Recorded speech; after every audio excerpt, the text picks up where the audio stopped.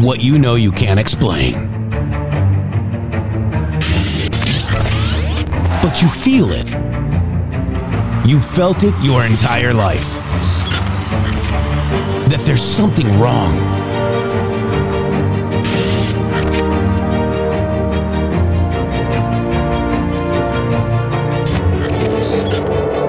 You don't know what it is, but it's there.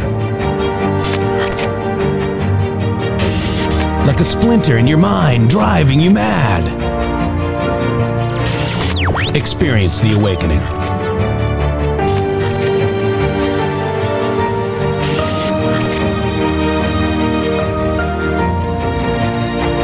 Brilliant anonymous researchers.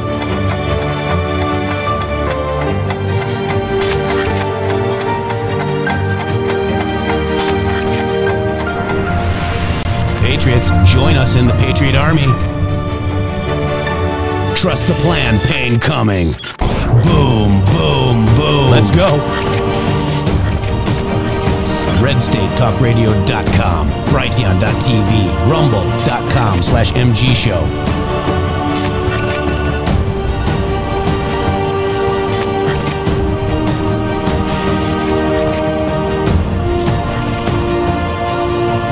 The end won't be for everyone. That choice to know will be yours.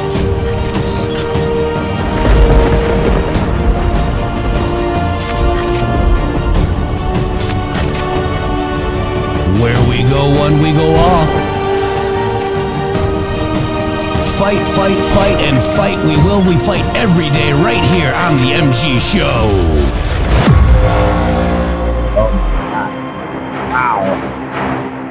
Wow, here we go. It is Friday. We made another week. Friday. It's Friday, yeah. Shady, get on in here. Let's go. Yeah. It is Deep State Destruction Friday on the MG Show. Welcome, everybody. Wow. So we might have a longer show. It depends on, how you guys treat us, Red Castle. But how we've got treat us. I don't know. We are only sponsored by you, and we're trying to help you with a PTPD, Shady Grove. Yes, we're hoping you're doing better. What is What is it? Post-traumatic psyop disorder. Boom! So if you are suffering from post-traumatic psyop disorder, we are the cure where narratives go to die. Post-traumatic psyop disorder is a condition that affects people who have been exposed to psychological manipulation or deception by a hostile entity. This could include propaganda, misinformation, disinformation, or other forms of psychological warfare. Some possible synonyms of post-traumatic psyop disorder are confusion, doubt, mistrust, mistrust of one's own perception, memory judgment, anxiety, fear, paranoia about the intentions or actions of others, anger, resentment, hostility towards the source of the psyop or those who support it, depression, hopelessness, apathy, or about the state or world in one's own situation, isolation, withdrawal, or alienation from family and friends or society, difficulty coping with stress, change, or uncertainty, loss of interest of enjoyment in activities that used to be meaningful or pleasurable. Post-traumatic psyop disorder is not an official diagnosis, and there is no scientific evidence to support that its existence or validity. However, some people may experience psychological distrust or trauma as a result to exposure to psyops in the form of manipulation. PTPD, post-traumatic psyop disorder. We are the cure, Shady Groove. We are here to help everyone. And we're not from the government. Nope, Mikey Mariano, OT for PTPD. Thank you very much. Rambler sponsored every day by you, Rambler. $17 Rumble rent. Thank you so much. So let's talk about PTPD. We got a lot of psyops going on out there. However, there was a couple other things that happened, man. I'm telling you right now, the Biden, stick a fork in him. He made it worse. I mean, he exasperated his issues tenfold. The guy looked like a complete idiot up there, Shady Grove. And I was actually sad. I mean, this should be elder abuse. I was like sad for my country. I'm sad for the idea that there's a number of people out there that are going along with this. I'm sad for the reality to understand that this is the person that they're going to put up and they're trying to trick you.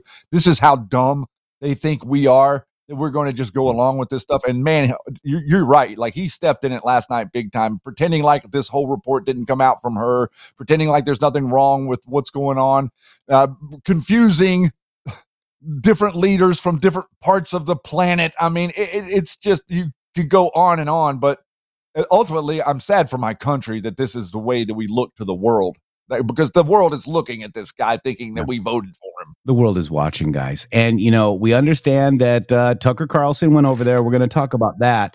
And I think there's a lot of takeaways with this interview. We're going to discuss that.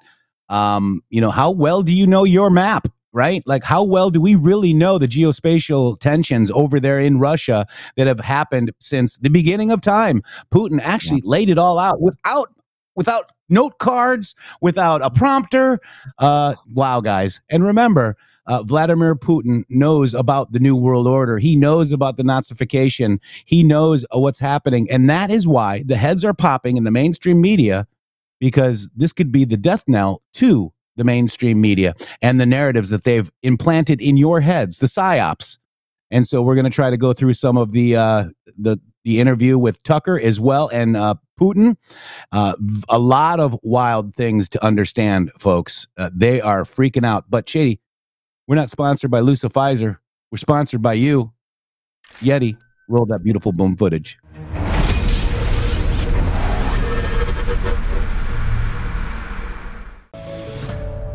Government-induced inflation, taxes, rising interest rates, and political instability. They all have a crushing effect on our investments, often causing the stock market to go down.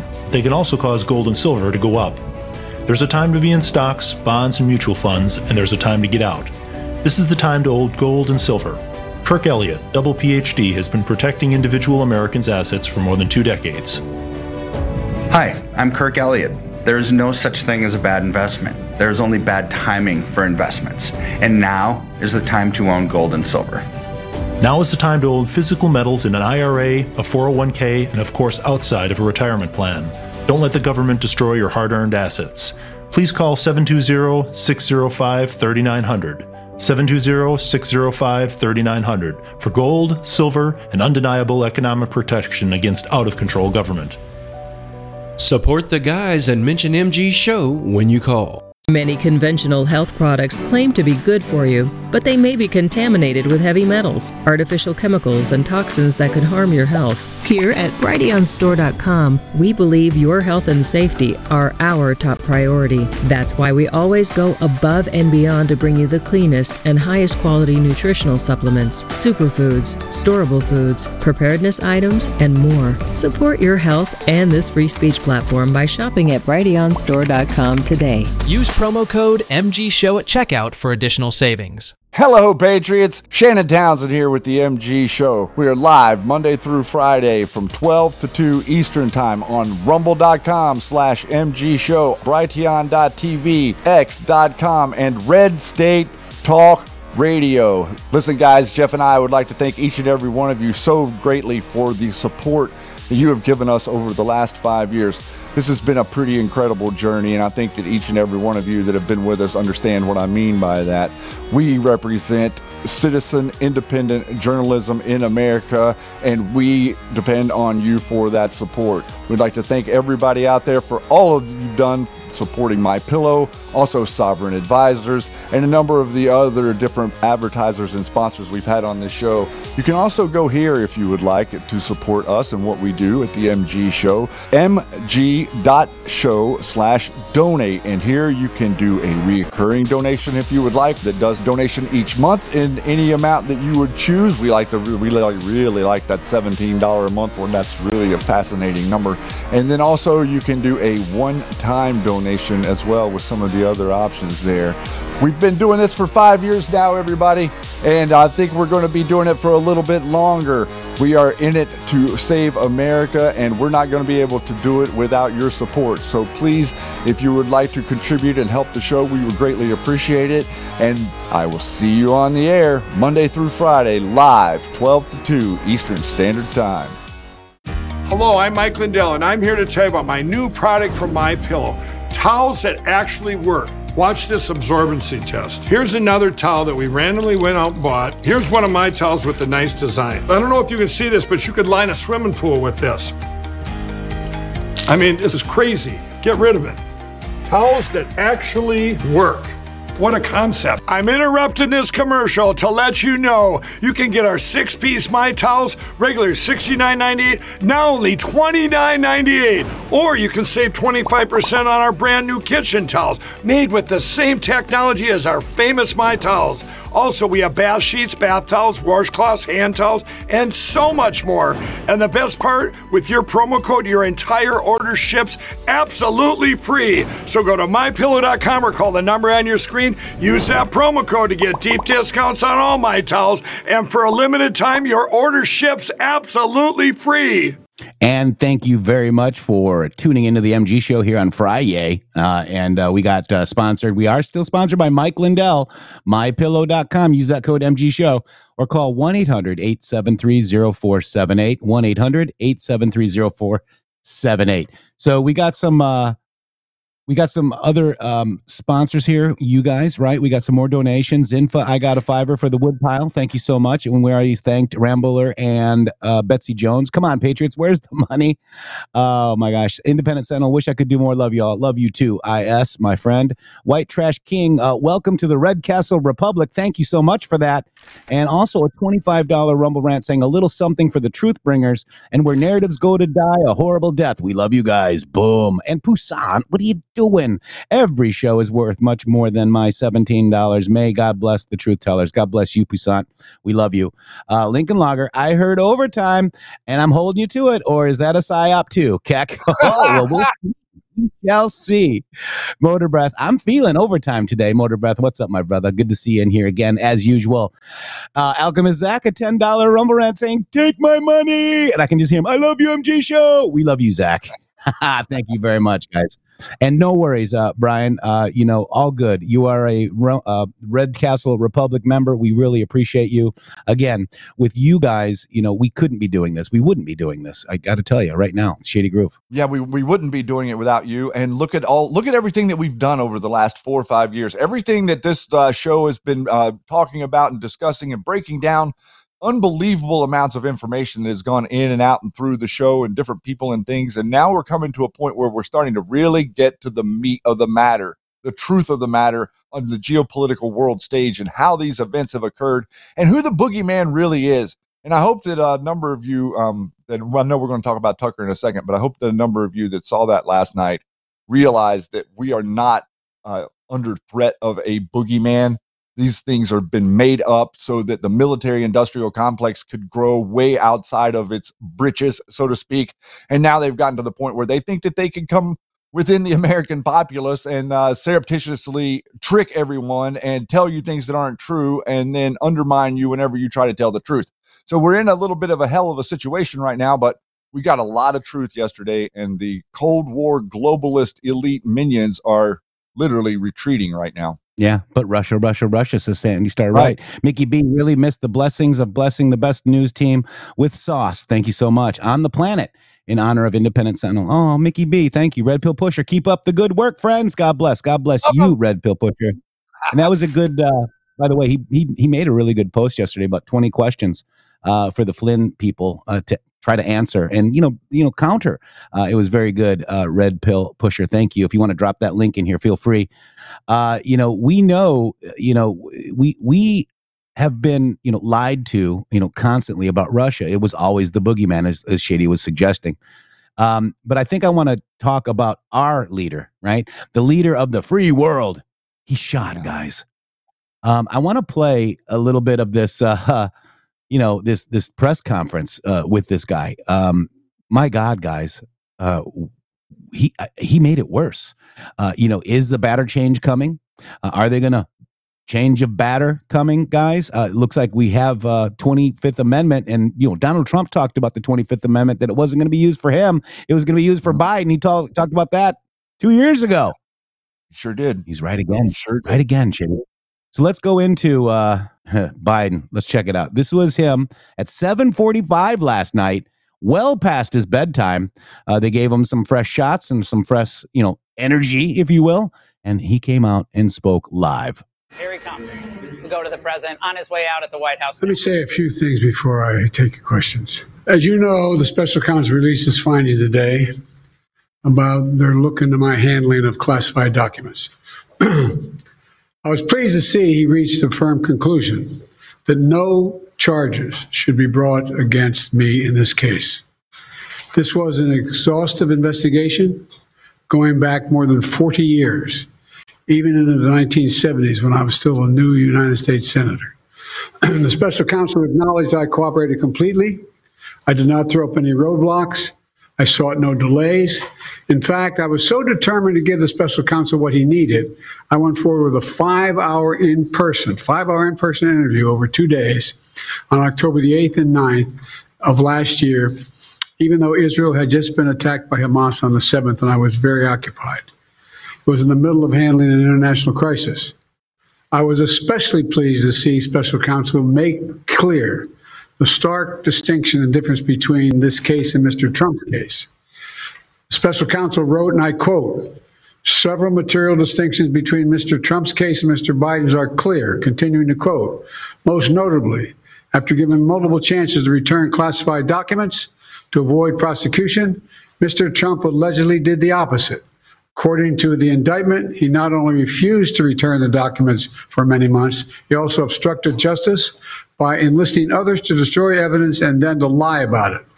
In contrast," we went on to say, "Mr. Biden turned in classified documents to the National Archives and the Department of Justice, consented to the search of multiple locations, including his home, sat for a voluntary interview, and in other ways cooperated with the investigation," end of quote.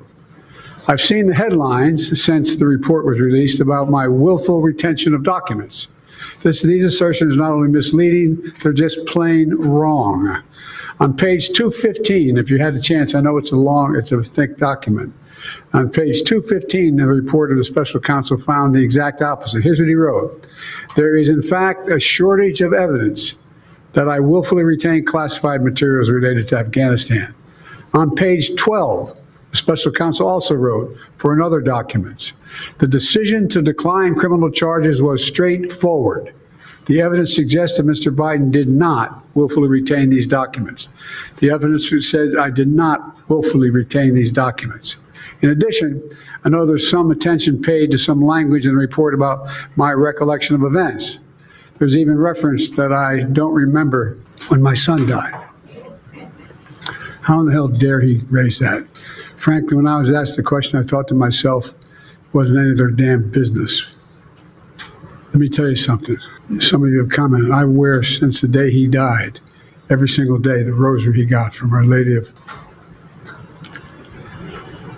Every Memorial Day, we hold a service remembering him, attended by friends and family and the people who loved him. I don't need anyone to remind me when he passed away or passed away. Simple truth is I sat for a 5-hour interview over 2 days of events going back 40 years. At the same time I was managing an international crisis, their task was to make a decision about whether to move forward with charges in this case. That's their decision to make. That's a counsel's decision to make. That's his job. And they decided not to move forward. For any extraneous commentary, they don't know what they're talking about. It has no place in this report. The bottom line is the matter is now closed. I'm going to continue what I've always focused on, my job of being President of the United States of America. Now, thank you, and I'll take some questions. President Biden, something the special counsel said in his report is that one of the reasons you were not charged is because, in his description, you are a well-meaning elderly man with a poor memory. I'm well-meaning, and I'm an elderly man, and I know what the hell I'm doing. I've been president, and I put this country back on its feet. I don't need his recommendation. That's How totally bad is your memory, and can you continue as president? My memory is so bad I let you speak. That's your memory has gotten worse, Mr. President? My memory has not gotten. My memory is fine. My memory. Take a look at what I've done since I become president. None of you thought I could pass any of the things I got passed. How'd that happen? I guess I just forgot what was going on. Mr. President. Voters have concerns about your age. How are you going to assuage them? And do you fear that this report is only going to fuel further concerns about your age? Only by some of you. Mr. President, for criminal liability today, do you take responsibility for at least being careless with classified material? I take responsibility for not having seen exactly what my staff was doing. It goes in and points out things that appeared in my garage, things that came out of my home, things that were moved not by me, but my staff.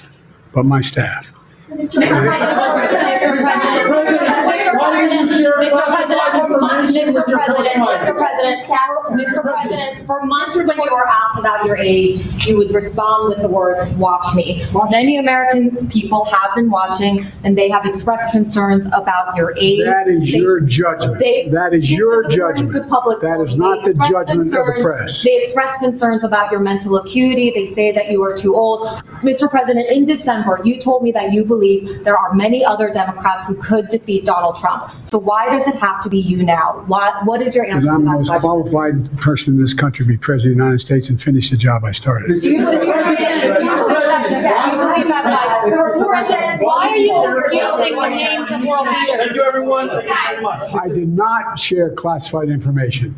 I did not share it. With your ghostwriter? With my ghostwriter, I did not. Guarantee you did not. But the special counsel said it. No, I did not say that. Okay. He did not say that. But Mr. President, let me answer your question. The fact of the matter is, what I didn't want repeated, I didn't want him to know, and I didn't read it to him, was I had written a long memorandum to President Obama why we should not be in Afghanistan. And I was of multiple pages. And so what I was referring to, I said classified. I should have said should be private because it was a contact between the president and the vice president as to what was going on. That's what he was referring to. It was not classified information in that document. That was not classified.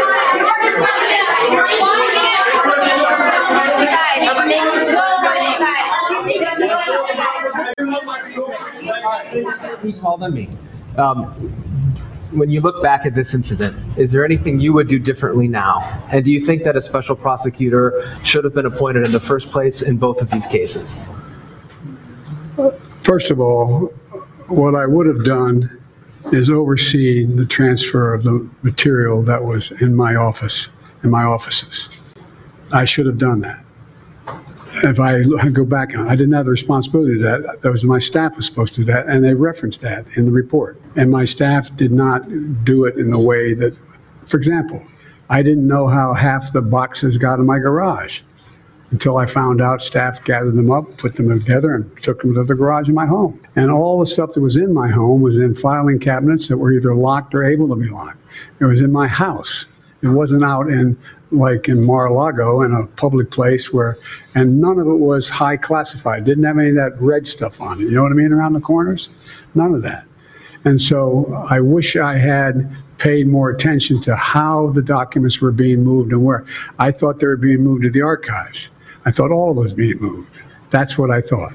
Now, what was the last part of your question? Whether a special counsel should have been appointed in this case and in the case of your rival president, former president. I think a special counsel should have been appointed. And the reason I think a special counsel should have been appointed is because I did not want to be in a position that they looked at Trump and weren't going to look at me, just like they looked at the vice president. And the fact is they made a firm conclusion. I did not break the law, period. Thank you all very, very much.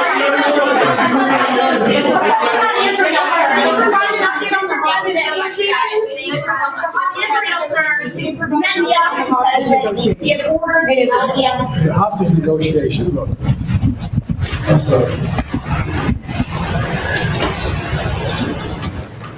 I'm of the view, as you know, that the conduct of the response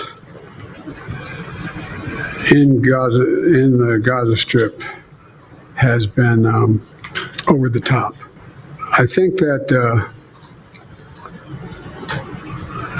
as you know, initially the president of Mexico, Sisi, did not want to open up the gate to allow humanitarian material to get in. I talked to him. I convinced him to open the gate. I talked to Bibi to open the gate on the Israeli side. I've been pushing really hard to get humanitarian assistance into Gaza. There are a lot of innocent people who are starving, a lot of innocent people who are in trouble and dying. And it's got to stop, number one. Number two, I was also in the position that I'm the guy that made the case that we have to do much more to increase the amount of material going in, including fuel, including other items.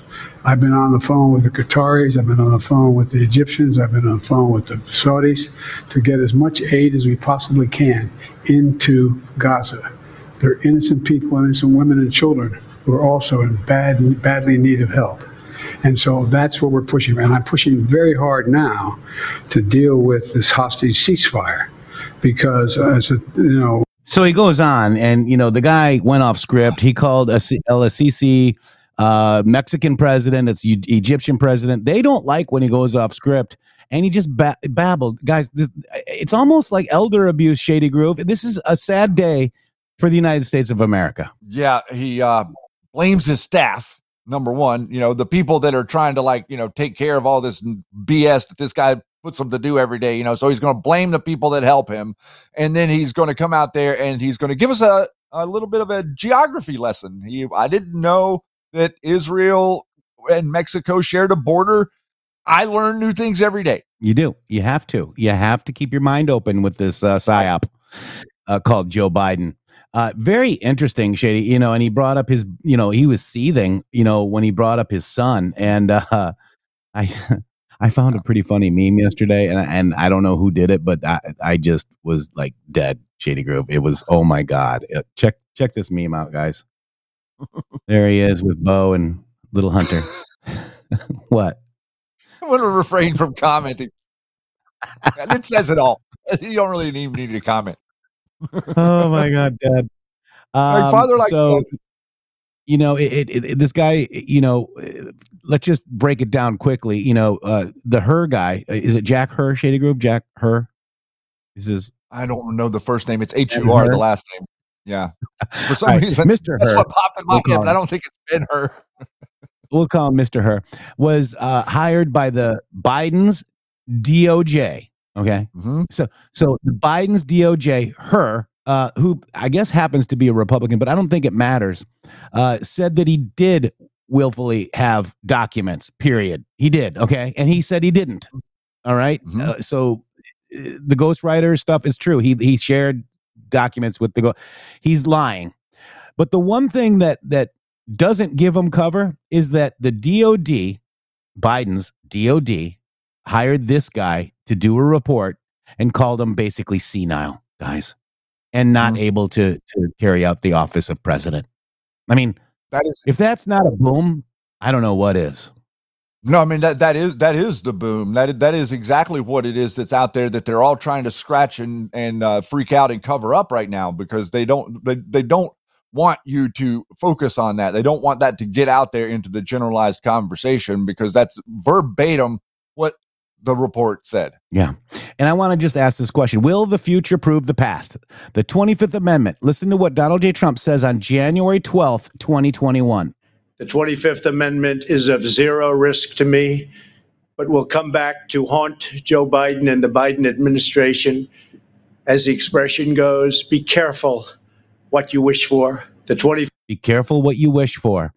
Wow. Yeah. A little bit of I mean, like who in the world would have thought? I mean, we knew he was bad, right? Amendment. I mean, we all knew that Joe Biden wasn't in good shape, but the idea that he is in this bad of shape makes me, unfortunately, empathetic to the guy. I'm empathetic to what they are doing to him. He doesn't know what he's doing. He's literally going up there and reading off a card. Okay, they're doing all this stuff in the background. It's time and time again. There's things happened in the world that he didn't even know about whenever interfaced on it. And he's like, oh, like seeming like it's new to him because other people are doing it. Okay, it's not Joe Biden. And Joe Biden's got a whole, closet full of Joe Biden. But the reality of the situation is that is not who is pulling these puppet strings. Now he's to read the cards. And you saw he came back to the podium and he was like buying time trying to find the right card. Job 2367 25 50 1.5x 17. Joe has been effing up for 50 years. Yeah. I mean, and to the document cases go back to when he wasn't an old man, guys. He was in his prime. Both sons in that pick, Bo and Blow. Check 810. Thank you very much. We're just looking at all this stuff, and Trump will be right again, guys. And it's very interesting. So, I know we got, we thank you very much for the donations. We're going to continue to see if we do overtime. It could be a psyop. I don't know. We'll see. It's up to you guys. But the interview with President Vladimir Putin covered a broad array of topics, providing deep insights into his perspectives on the war in Ukraine, international relations, energy politics, and the role, of religion in Russia. There's some key points that we need, to look at, some pretty explosive moments and revelations and claims made throughout that whole conversation. The war in Ukraine and the NATO expansion. He talked about that. Putin reiterated his stance that expansion of NATO and the support for the West for Ukraine were provocations, provoking him that led to the current conflict. Okay, he described Russia's actions as a response to protect its people and interest against what he sees as aggressive Western policies and expansion of NATO towards the Russian borders. The pipeline sabotage. He talked about that. That was very interesting. He discussed the Nord Stream, labeling it an act of industrial terrorism and implying that the United States or its allies could have been responsible or were responsible. He criticized the West for the dollar and the sanctions as political tools, arguing that such sanctions undermine global stability and the economic position of the U.S. He talked about negotiations and peace talks, guys. Putin expressed a willingness to negotiate a settlement in Ukraine, blaming the West and Ukrainian leadership for lack of dialogue. He went to the table. I believe it was Turkey, Shady suggested earlier. Is that correct? It was the negotiations were in Istanbul. So Istanbul, Constantinople. So he suggested that the West, particularly the U.S., has a significant influence on Ukraine's decisions making, including cessation of the peace talks. Religion and Russian identity. Putin touched on the significance of Orthodox Christianity in shaping Russians' identity and culture and contrasting it with what he perceives as more pragmatic and less spiritually oriented in our West, right? AI and future threats. He talked about Gershkovik's detention. The Wall Street Journal reporter Evan Gershkowitz, Putin suggests the possibility of his release through negotiations between special services, indicating a complex relationship between espionage, journalism, and international diplomacy. He talked about global shifts in economic policies. Putin highlighted the changing global economic landscape, pointing out that the decline of the West's economic dominance is in favor of emerging economies like BRICS nations. He criticized the use of the U.S. dollar as a political weapon, predicting its decline as the world's reserve currencies due to U.S. policies. Personal and philosophical reflections. Throughout the interview, Putin shared his personal reflections on leadership, the nature of power, what it means to wield that kind of power, and historical roots of Russian-Ukraine relations, offering a window into what he thinks his philosophical and historical worldview is. The interview was marked by Putin's assertiveness and defense of Russian actions on the international stage. His critiques of Western policies and actions, his portrayal of Russia is besieged. It's a besieged nation defending his own sovereignty and their own cultural identity. These themes, combined with the specific accusations and discussions of high-stakes geopolitical issues, made for an explosive and revealing conversation, guys. And we don't understand our maps that are out there. As we've related, Israel was set up by the Rothschilds in 1946, give or take. Maps are drawn with policies. Maps are drawn with Ukraine. Putin actually had a map from the 1700s or 1600s, and it said Ukraine, but it was Soviet Ukraine. So the mainstream media wants to say, oh, no, it was Ukraine before you. No, it was called Soviet Ukraine, guys. And we don't understand geopolitics. We don't understand the map. We don't understand what this Ukraine nation filled with neo-Nazis, as discussed with Putin, is actually doing to your country and your future and your kids. Look at the tons of money that is being shoveled over there, Shady Groove. Well, then look at what just happened in Congress. The looks like the Senate went through and made a vote to overturn and to break the filibuster, and so that they can go ahead and send another $60 billion over there. And whenever you like pay attention to what's going on and you listen to Putin, like it doesn't matter if we send 10,000 billion over there. It's not going to work. Yeah. It's not the problem. The problem is not finances. Yeah. And somebody just sent an Apple interview in there. I'm going to delete that because we're going to do it here, right here on the MG show. Okay. We don't want to have people leave this show because we love you guys. Please stay. And we're going to play this interview. And, you know, it's the reason why we're going to do a little overtime today, guys. And you need to, like, we're going to tear it apart a little bit as well. Shady. Yeah. I think that it's really, I think that this is a monumental moment in American modern day geopolitics, going back to the Cold War and understanding the life after the Cold War and the way that all of these people in the military industrial complex, they want the Cold War to continue. They want this craziness to continue. If they lose a boogeyman, then they lose your support to, build bombs to go bomb a boogeyman. All of this stuff is so contrived and so created. It's like, the military industrial complex and the CIA are acting like Jesse Smollett with all of this nonsense. The whole media. And let's real quick just take a look right here, Shady Group. Putin. There's 13 drops with Putin, guys. Okay. Q has talked about Putin quite a bit. The one that I love right here is this. There are no more good people than bad. The wizards and warlocks inside term will not allow another satanic, evil piece of crap control our country. Realize Soros, Clinton, Obama, Putin, etc. are all controlled by three families. The fourth was removed by post-Trump's victory.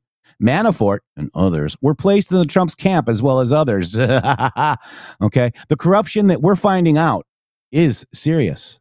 And that deals must be cut for people to walk away. Otherwise, 70% of elected officials and politicians would be in jail. All right. So then this one right here. Vladimir Putin, the New World Order worships Satan. Okay. I bet he already talked to Putin. Peace through strength. HP Hall. Yay, overtime. Thank you guys for all you do. Share. So these are 13, the bloodlines. Okay. These are talking about the bloodlines. We've talked about the bloodlines here on this show. Everybody we've been attacked as soon as we mentioned Paysur, Shady. Putin is Russia's president. His job is to look after Russian people. Put yourself in his shoes. He wants to win. Why not take advantage of his enemies? Trump comes along. Russia, Putin, becomes our ally. Z becomes our ally. Z and Putin are also under attack by the deep state, which is rooted globally. POTUS never telegraphs his moves. Think logically. Why did POTUS announce his intention to pull out of Syria? Moves and countermoves. These people are stupid and sick. So we have to, really just, take this in because we've learned a lot about, Russia, guys. And I'll give you 3 stars in general if you can figure out who set up Russia. Shady Group. 3 stars in general if you can figure out who it was that didn't tell Donald Trump that Vladimir Putin had called for a week. Yeah. That's a big deal. That's a big deal, especially whenever you start to see when you see when you see the way that Putin is and the way that he talks and the way that he wants to be diplomatic. They act like this is some stark raving lunatic.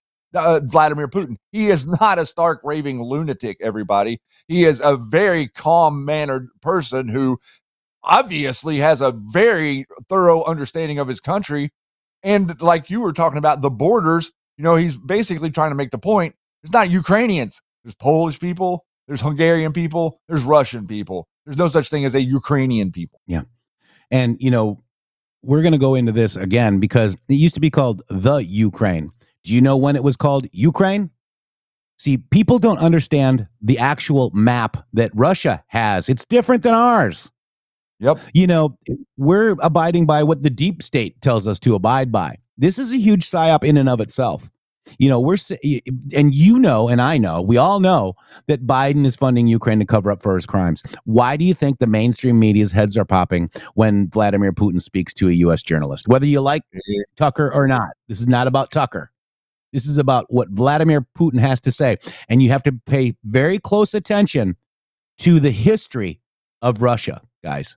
It's very important for you to understand, for us to understand. It's the beginning of the understanding, guys.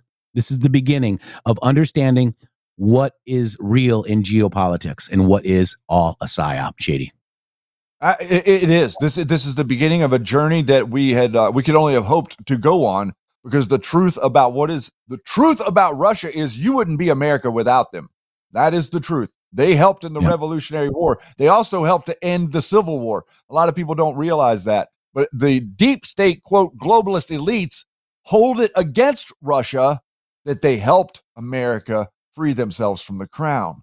There is a lot going on that people don't understand. Yeah.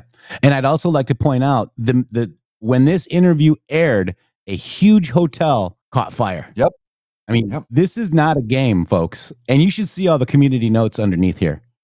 It's crazy. Oh my God. I went through it. I went through it last night. I was like, oh my God. Yeah.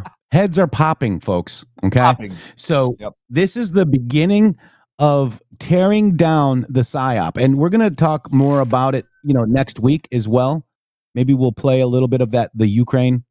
How did Ukraine become Ukraine? People have no idea. People have no idea how Russia every year, grew, and where did they grow, and who, we are in a place where we shouldn't be, in my opinion, with Ukraine, Shady Group. And we know that when Hitler left, that was called Khazaria. We understand that too. You guys understand that as well, right? Where did they go? Did they go to Europe? Where did they go, guys? Where is it? Where are the Khazarians? So we have a lot to unpack, but we want to play this first as a basis, because I believe Putin spoke very, very well on the history of Russia. Yes, he did. He gave, and I'd like for you guys to pay extra attention, and maybe some of you saw it already, maybe you didn't, but I'd like for you to just pay close attention if you have the time to just follow along and understand that this is a guy sitting there telling you this from memory.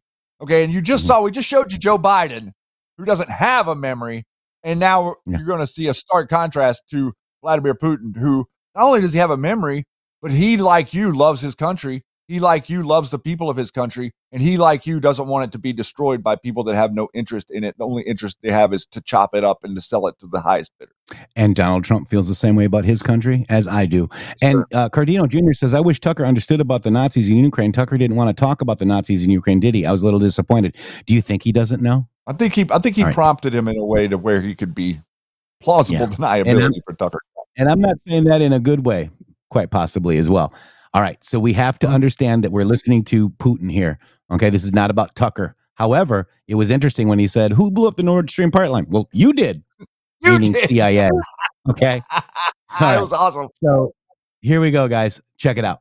The following is an interview with the president of Russia, Vladimir Putin, shot February 6, 2024 at about 7 p.m. in the building behind us, which is, of course, the Kremlin. The interview, as you will see if you watch it, is primarily about the war in progress, the war in Ukraine, how it started, what's happening, and most pressingly, how it might end. One note before you watch. At the beginning of the interview, we asked the most obvious question, which is, why did you do this? Did you feel a threat, an imminent physical threat?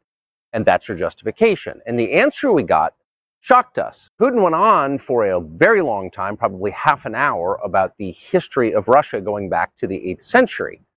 And honestly, we thought this was a filibustering technique and found it annoying and interrupted him several times. And he responded he was annoyed by the interruption. But we concluded in the end, for what it's worth, that it was not a filibustering technique. There was no time limit on the interview. We ended it after more than 2 hours. Instead, what you're about to see seemed to us sincere, whether you agree with it or not. Vladimir Putin believes that Russia has a historic claim to parts of Western Ukraine. So our opinion would be to view it in that light as a sincere expression of what he thinks. And with that, here it is. Mr. President, thank you. On February 22nd, 2022, you addressed your country in a nationwide address when the conflict in Ukraine started. And you said that you were acting because you had come to the conclusion that the United States, through NATO, might initiate a, quote, surprise attack on our country. And to American ears, that sounds paranoid. Tell us why you believe the United States might strike Russia out of the blue. How did you conclude that? It's not that America, the United States, was going to launch a surprise strike on Russia. I didn't say that. Are we having a talk show or a serious conversation? Here's the quote. Thank you. It's a formidable, serious talk. Да, это серьезный разговор. Но поскольку у вас базовое Because образование your basic историческое, education is in history, as far as I understand. Yes. тогда я позволю себе So, if you don't mind, просто вот, I will ну, take 30 only секунд 30 или 1 seconds минуту or моей 1 minute to потрясающей give you a short reference to history for giving you a little historical background. Please. Вот смотрите, с чего Let's начались look наши where our отношения с relationship Украиной? with Ukraine started from. Откуда она взялась? Where did Ukraine come from?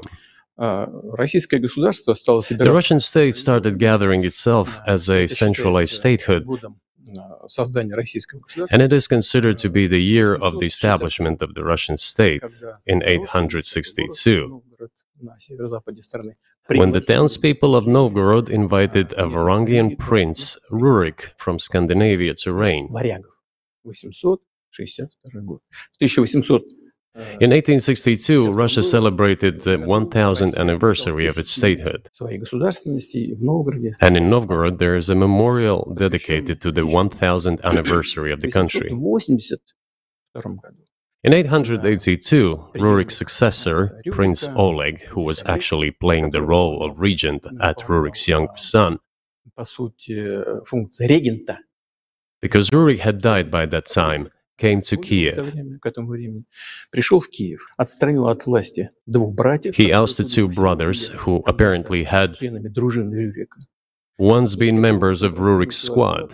имея два центра в Киеве и в Новгороде. So Russia began to develop with two centers of power, Kiev and Novgorod. Следующая очень значимая дата в истории The России. next very significant date in the history of Russia was 988. Владимир, This was the baptism of Russia, when Prince Vladimir, the great-grandson of Rurik, baptized Russia and adopted Orthodoxy, or Eastern Christianity. централизованное российское государство. From this time, the centralized Russian state began to strengthen. Why?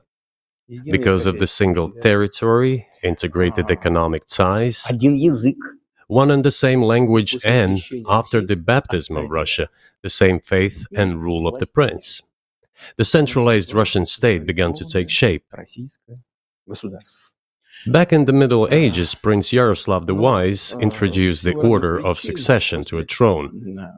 Введение престола наследия. But after he passed away, it became complicated for various reasons. Чуть-чуть попозже, после того, как он ушел из жизни. The throne was passed not directly from father to eldest son, but from the prince who had passed away to his brother, then to his sons in different lines. Потом сыновьям по разным линиям. Все это привело к All this led to the fragmentation and the end of Rus as a single state. привело к раздробленности. There was nothing special about it. The same was happening then in Europe. Но раздробленное русское государство стало легкой добычей. But the fragmented Russian state became an easy prey to the empire created earlier by Genghis Khan. Хан Батый пришли на Русь, His successors, namely Batu Khan, came to Rus, plundered and ruined nearly all the cities. The southern part, including Kiev, by the way, and some other cities, simply lost independence, while northern cities preserved some of their sovereignty. Но часть суверенитета сохранили. They had to pay tribute to the horde, but they managed to preserve some part of their sovereignty. Складываться единое российское государство. And then a unified Russian state began to take shape with its center in Moscow. Оно начало The southern part of Russian lands, including Kiev, тому центру, который began to gradually gravitate towards another magnet, the center that was emerging in Europe. Его даже называли Литовско-Русь. This was the Grand Duchy of Lithuania. Составляли значительную It was even called the Lithuanian-Russian Duchy, because Russians were a significant part of this population. славными. They spoke the old Russian language and were Orthodox. Объединение, уния Великое княжество Литовское. But then there was a unification, the union of the Grand Duchy of Lithuania and the Kingdom of Poland. Уже в духовной сфере. A few years later, another union was signed, Священников подчинилось власти. but this time already in the religious sphere. Таким образом, вот эти земли Some of the Orthodox priests became subordinate to the Pope. Thus, these lands became part of the Polish-Lithuanian state. ополячиванием During decades, the Poles were engaged in Polonization of this part of the population. They introduced their language there, tried to entrench the idea that this population was not exactly Russians, that because they lived on the fringe, they were Ukrainians. Originally, the word Ukrainian meant that a person was living on the outskirts of the state, along the fringes, or was engaged in a border patrol service. It didn't mean any particular ethnic group. So the Poles were trying to, in every possible way, to colonize this part of the Russian lands and actually treated it rather harshly, not to say cruelly. All that led to the fact that this part of the Russian lands began to struggle for their rights. They wrote letters to Warsaw demanding that their rights be observed and people be commissioned here, including to Kiev. I beg your pardon, can you tell us what period? I'm losing track of where in history we are. The Polish oppression of Ukraine. It was in the 13th century. Вот, в 13 веке. Это было в 13 веке. Значит, и... Now I will tell you what happened later. И назову даты, чтобы не было путаницы. And give the dates so that there is no confusion. В 1600... And in 1654, even a bit earlier, чуть раньше даже, люди, которые контролировали власть, the people who were in control of the authority over that part of the Russian lands addressed Warsaw, I repeat, demanding that they send them to rulers of Russian origin and Orthodox faith. When Warsaw did not answer them, and in fact rejected their demands, they turned to Moscow, so that Moscow took them away. So that you don't think that I'm inventing things, I'll give you these documents. Well, it doesn't sound like you're inventing it. I'm not sure why it's relevant to what happened 2 years ago. But still, these are documents from the archives, copies. Here are the letters from Bogdan Khmelnytsky, the man who then controlled the power in this part of the Russian lands that is now called Ukraine. He wrote to Warsaw demanding that their rights be upheld. And after being refused, he began to write letters to Moscow, asking to take them under the strong hand of the Moscow Tsar. There are copies of these documents. We'll be continuing commercial-free Red State Talk Radio, so go to rumble.com/MG show, but we're going to go all the way through. Documents. I will leave them for your good memory. There is a translation into Russian. You can translate it into English later. Russia would not agree to admit them straight away, assuming that the war with Poland would start. Nevertheless, in 1654, the Pan-Russian Assembly of top clergy and landowners, headed by the Tsar, which was the representative body of the power of the old Russian state, decided to include a part of the old Russian lands into Moscow Kingdom. As expected, the war with Poland began. It lasted 13 years, and then in 1654, a truce was concluded. And 32 years later, I think, a peace treaty with Poland, which they called Eternal Peace, was signed. And these lands, the whole left bank of Dnieper, including Kiev, went to Russia. And the whole right bank of Dnieper remained in Poland. Under the rule of Catherine the Great, Russia reclaimed all of its historical lands, including in the south and west. This all lasted until the revolution. Before World War I, Austrian General Staff relied on the ideas of Ukrainianization and started actively promoting the ideas of Ukraine and the Ukrainianization.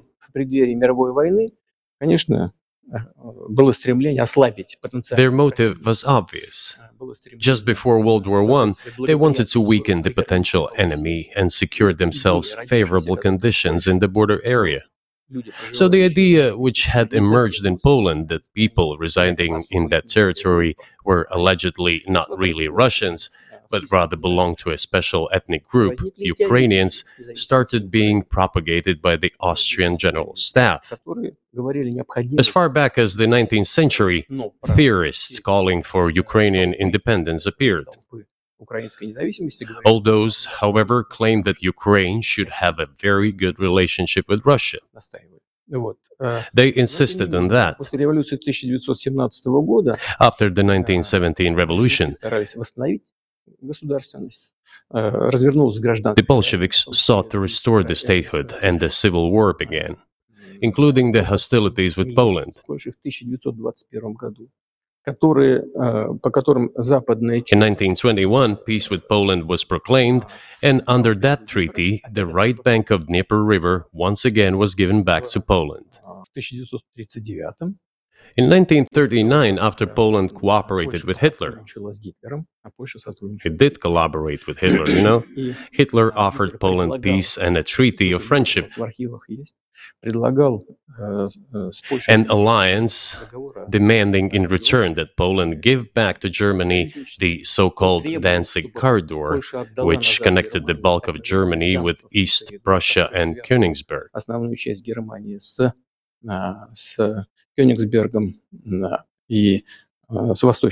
After World War I, this territory was transferred to Poland, and instead of Danzig, a city of Gdansk emerged. Hitler asked them to give it amicably, but they refused. Of course. Still, they collaborated with Hitler and engaged together in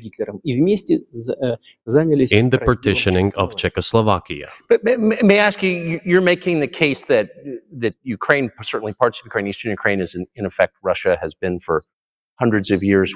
Why wouldn't you just take it when you became president 24 years ago? You have nuclear weapons, they don't. If it's actually your land, why did you wait so long? I'll tell you. I'm coming to that. This briefing is coming to an end. It might be boring, but it explains many things. You just don't know how it's relevant. Good. Good. I'm so gratified that you appreciate that. Thank you. So, before World War II, Poland collaborated with Hitler, and although it did not yield to Hitler's demands, it still participated in the partitioning of Czechoslovakia together with Hitler, as the Poles had not given the Danzig corridor to Germany and went too far, pushing Hitler to start World War II by attacking them. Why was it Poland against whom the war started on 1st September 1939? Poland turned out to be uncompromising, and Hitler had nothing to do but start implementing his plans with Poland. By the way, the USSR, I have read some archive documents, behaved very honestly. It asked Poland's permission to transit its troops through the Polish territory to help Czechoslovakia. But the then Polish foreign minister said that if the Soviet planes flew over Poland, they would be downed over the territory of Poland. But that doesn't matter. What matters is that the war began, and Poland fell prey to the policies it had pursued against Czechoslovakia, as under the well-known Molotov-Ribbentrop Pact. Part of the territory, including Western Ukraine, was to be given to Russia. Thus, Russia, which was then named the USSR, regained its historical lands. After the victory in the Great Patriotic War, as we call World War II, all those territories were ultimately enshrined as belonging to Russia, to the USSR. As for Poland, it received, apparently in compensation, the lands which had originally been German. The eastern parts of Germany, these are now western lands of Poland. Of course, Poland regained access to the Baltic Sea and Danzig, which was once again given its Polish name. So this was how this situation developed. In 1922, when the USSR was being established, the Bolsheviks started building the USSR and established the Soviet Ukraine, which had never existed before. Right.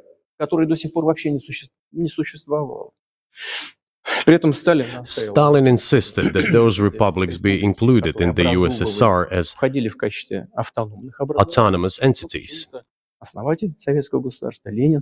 For some inexplicable reason, Lenin, the founder of the Soviet state, insisted that they be entitled to withdraw from the USSR. And again, for some unknown reasons, he transferred to that newly established Soviet Republic of Ukraine some of the lands together with people living there, even though those lands had never been called Ukraine. And yet, they were made part of that Soviet Republic of Ukraine. Those lands included the Black Sea region, which was received under Catherine the Great, and which had no historical connection with Ukraine whatsoever. Even if we go as far back as 1654, when these lands returned to Russian Empire, that territory was the size of 3 to 4 regions of modern Ukraine, with no Black Sea region. That was completely out of the question. In 1654. Exactly.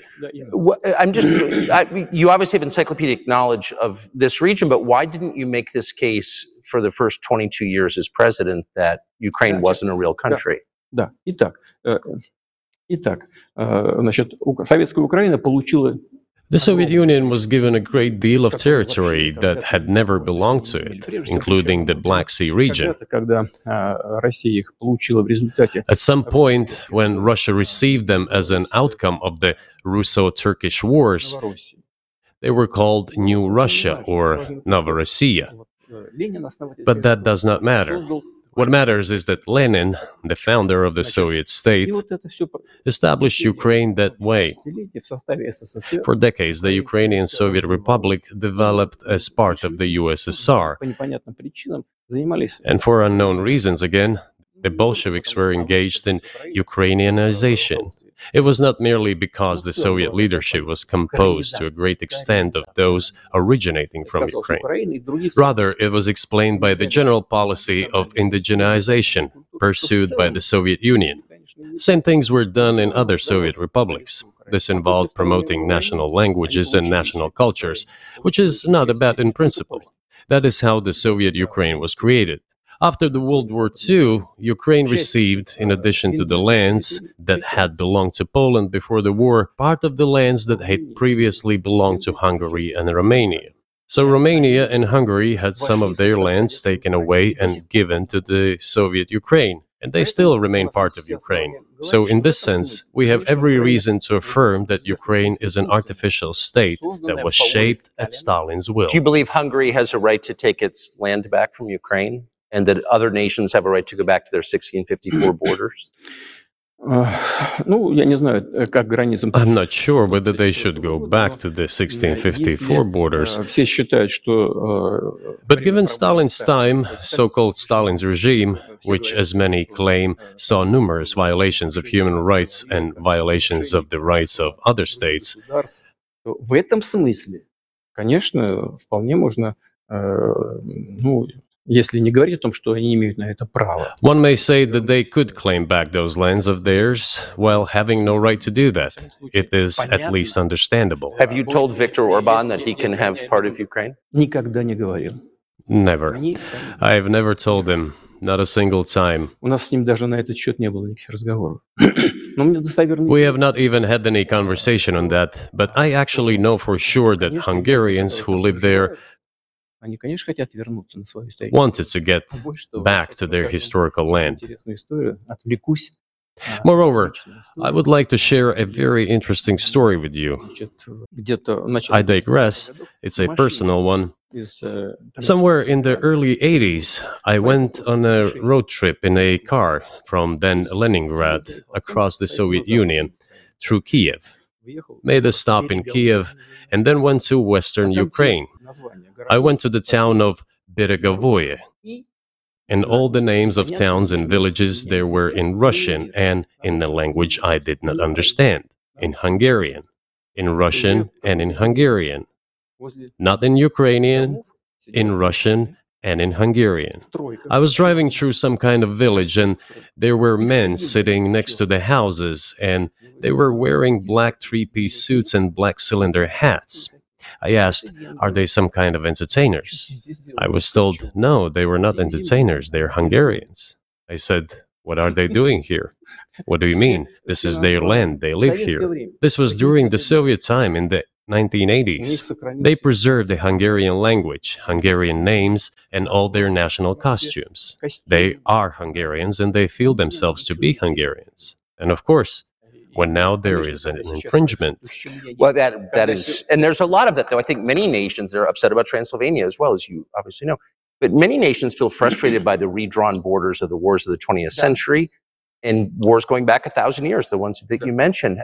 But the fact is that you didn't make this case in public until 2 years ago, February. And in the case that you made, which I read today, you explain at great length that you felt a physical threat from the West in NATO, including potentially a nuclear threat, and that's what got you to move. Is that a fair characterization of what you said? Я понимаю, что мои длинные диалоги, они... I understand that my long speeches probably fall outside of the genre of the interview. That is why I asked you at the beginning, are we going to have a serious talk or a show? You said a serious talk. So bear with me, please. We're coming to the point where the Soviet Ukraine was established. Then, in 1991, the Soviet Union collapsed. And everything that Russia had generously bestowed on Ukraine was dragged away by the latter. I'm coming to a very important point of today's agenda. Thank you. After all, the collapse of the Soviet Union was effectively initiated by the Russian leadership. I do not understand what the Russian leadership was guided by at the time, but I suspect there were several reasons to think everything would be fine.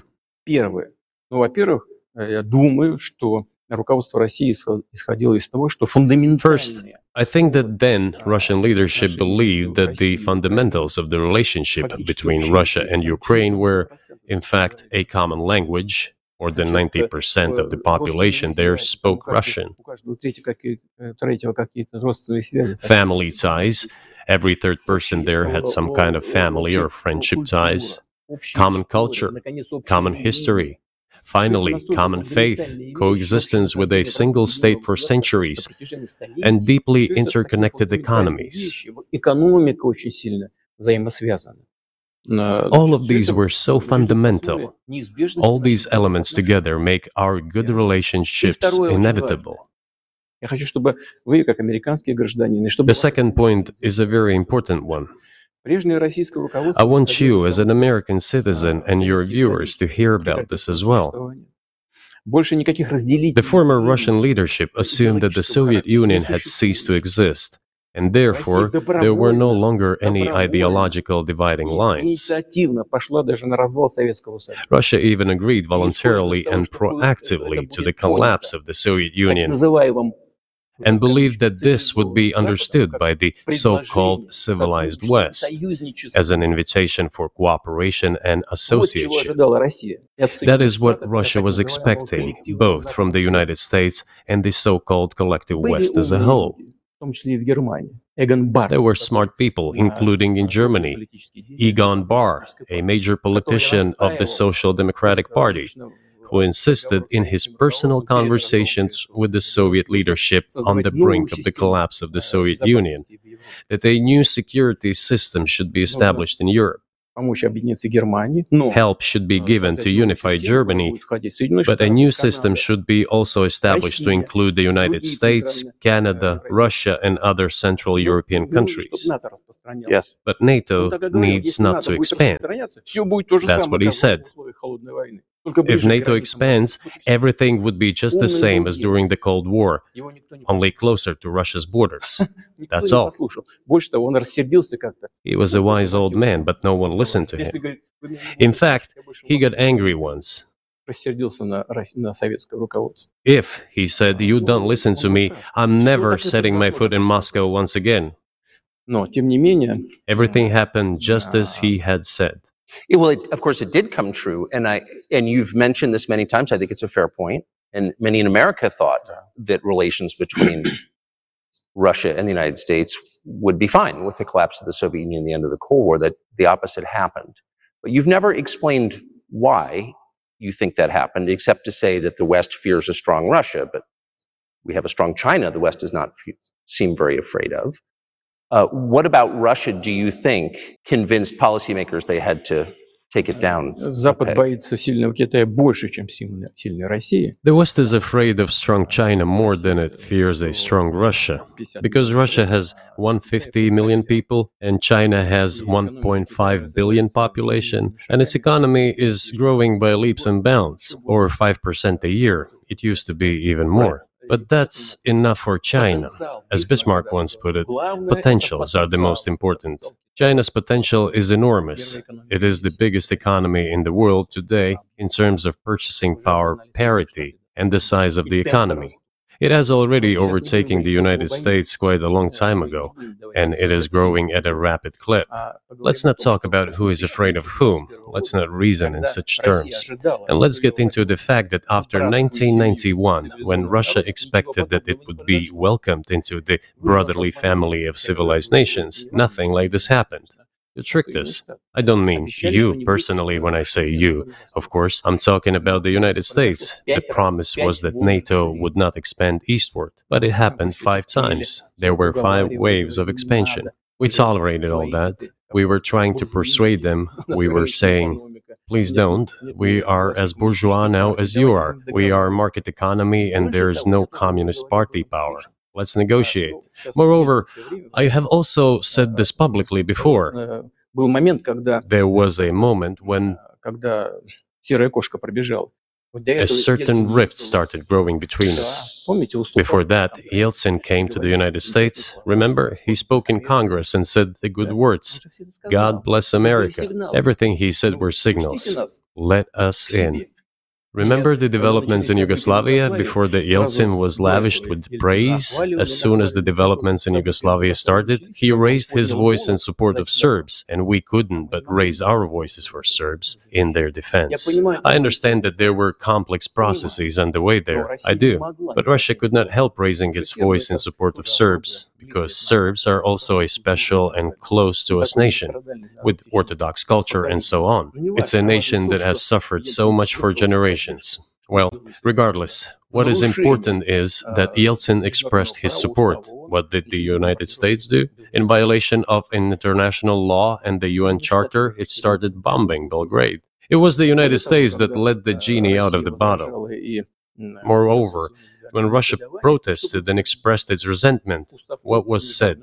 The UN Charter and international law have become obsolete. Now everyone invokes international law, but at that time they started saying that everything was outdated. Everything had to be changed. Indeed, some things need to be changed, as the balance of power has changed. It's true, but not in this manner. Yeltsin was immediately dragged through the mud, accused of alcoholism, of understanding nothing, of knowing nothing. He understood everything, I assure you. Well, I became president in 2000.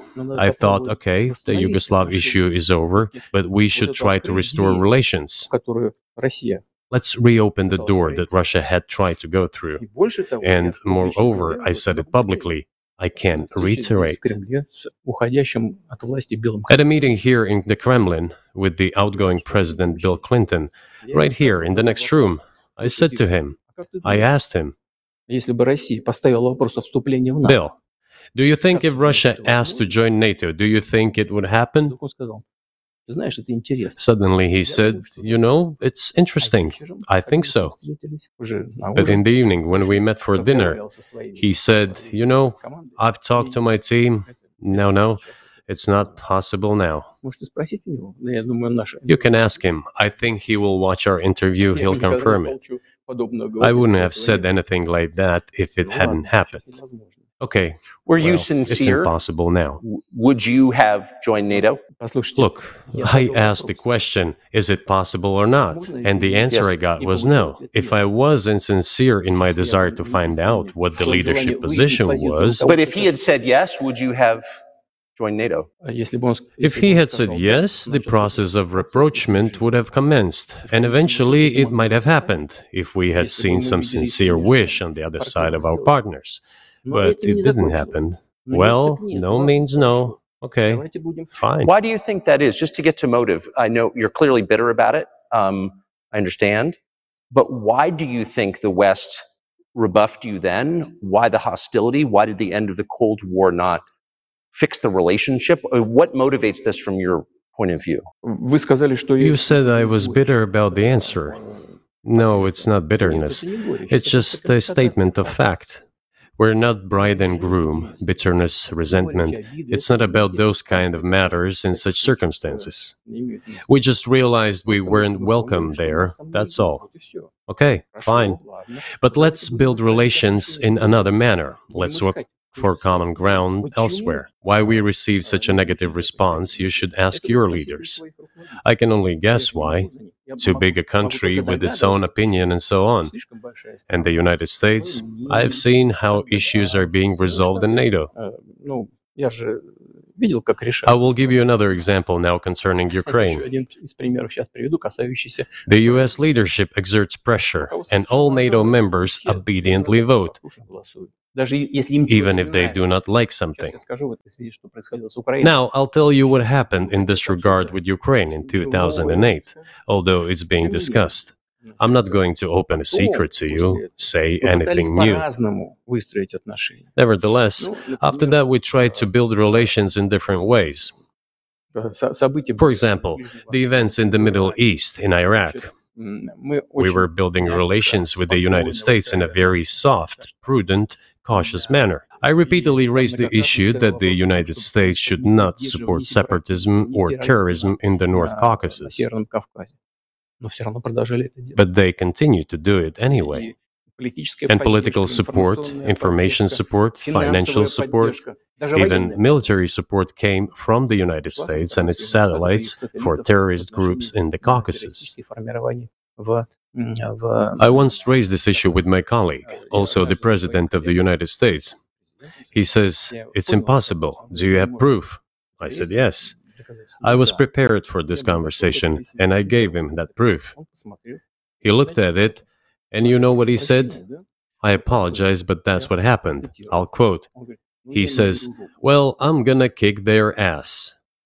We waited and waited for some response. There was no reply. I said to the FSB director, "Write to the CIA, what is the result of the conversation with President?" He wrote once, twice, and then we got a reply. We have the answer in the archive. The CIA replied, "We have been working with the opposition in Russia. We believe that this is the right thing to do, and we will keep on doing it." Just ridiculous. Well, okay. We realized that it was out of the question. Forces in opposition to you. So you're saying the CIA is trying to overthrow your government? Of course, they meant in that particular case the separatists, the terrorists who fought with us in the Caucasus. That's who they called the opposition. This is the second point. The third moment is a very important one. Is the moment when the US missile defense system was created. The beginning. We persuaded for a long time not to do it in the United States. Moreover, after was invited by Bush Jr.'s father, Bush Sr., to visit his place on the ocean, I had a very serious conversation with President Bush and his team. I proposed that the United States, Russia, and Europe jointly create a missile defense system that, we believe, if created unilaterally, threatens our security, despite the fact that the United States officially said that it was being created against missile threats from Iran. That was the justification for the deployment of the missile defense system. I suggested working together, Russia, the United States, and Europe. They said it was very interesting. They asked me, "Are you serious?" I said, "Absolutely." Let me ask, what year was this? I don't remember. It is easy to find out on the internet when I was in the USA at the invitation of Bush Sr. It is even easier to learn from someone I'm going to tell you about. Мне сказали, это очень интересно. I was told it was very interesting. I said, just imagine if we could tackle such a global strategic security challenge together. The world will change. We'll probably have disputes, probably economic and even political ones, but we could drastically change the situation in the world. He says yes, and asks, are you serious? I said, of course. We need to think about it, I'm told. I said, go ahead, please. Then Secretary of Defense Gates, former director of CIA, and Secretary of State Rice came in here, in this cabinet, right here at this table. They sat on this table. Me, the foreign minister, the Russian defense minister on that side.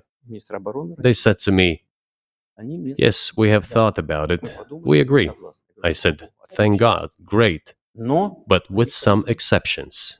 So twice you've described U.S. presidents making decisions and then being undercut by their agency heads. So it sounds like you're describing a system that's not run by the people who are elected, in your telling. Именно так. That's right. That's right. In the end, they just told us to get lost. I'm not going to tell you the details because I think it's incorrect. After all, it was confidential conversation. But our proposal was declined. That's a fact. It was right then when I said, look, but then we will be forced to take countermeasures. We will create such strike systems that will certainly overcome missile defense systems.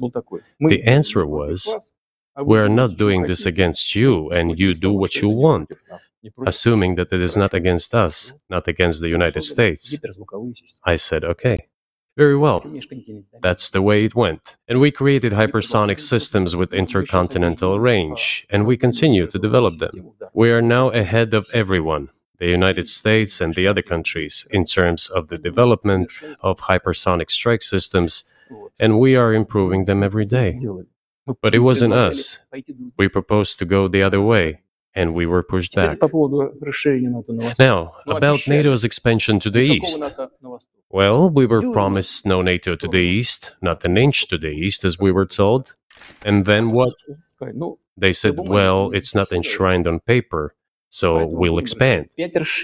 So there were 5 waves of expansion, the Baltic states, the whole of Eastern Europe, and so on.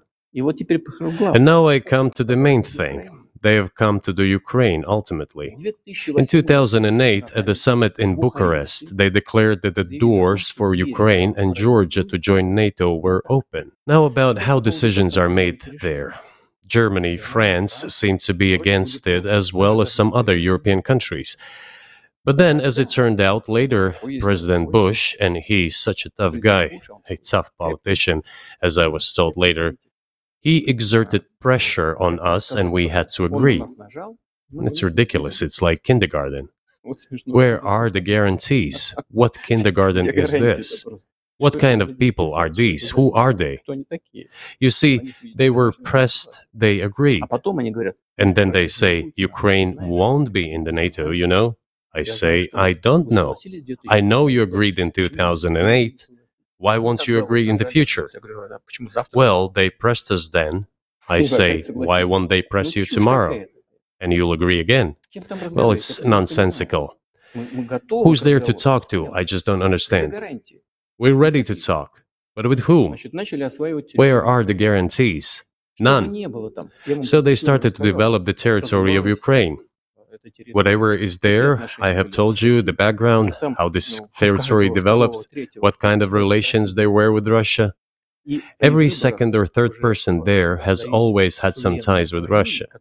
And during the elections in already independent, sovereign Ukraine, which gained its independence as a result of the Declaration of Independence. And by the way, it says that Ukraine is a neutral state, and in 2008, suddenly the doors or gates to NATO were open to it. Oh, come on. This is not how we agreed. Now, all the presidents that have come to power in Ukraine, they relied on electorate with a good attitude to Russia in one way or the other. This is the southeast of Ukraine. This is a large number of people. And it was very difficult to dissuade this electorate, which had a positive attitude towards Russia. Viktor Yanukovych came to power, and how? The first time he won after President Kuchma, they organized a third round, which is not provided for in the constitution of Ukraine. This is a coup d'etat. Just imagine, someone in the United States wouldn't like the outcome. In 2014? Before that. No, this was before that. After President Kuchma, Viktor Yanukovych won the elections. However, his opponents did not recognize that victory. The US supported the opposition, and the third round was scheduled. What is this? This is a coup. The US supported it, and the winner of the third round came to power. Imagine if in the US something was not to someone's liking, and the third round of election, which the US Constitution does not provide for, was organized. Nonetheless, it was done in Ukraine. Okay, Viktor Yushchenko, who was considered a pro-Western politician, came to power. Fine, we have built relations with him as well. He came to Moscow with visits. We visited Kiev. I visited too. We met in an informal setting.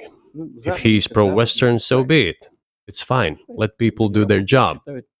The situation should have developed inside the independent Ukraine itself. As a result of Kuchma's leadership, things got worse and Viktor Yanukovych came to power after all. Maybe he wasn't the best president and politician. I don't know. I don't want to give assessments. However, the issue of the association with the EU came up. We have always been lenient to this, suit yourself. But when we read through the Treaty of Association, it turned out to be a problem for us, since we had a free trade zone and open customs borders with Ukraine, which under this association had to open its borders for Europe, which could have led to flooding of our market.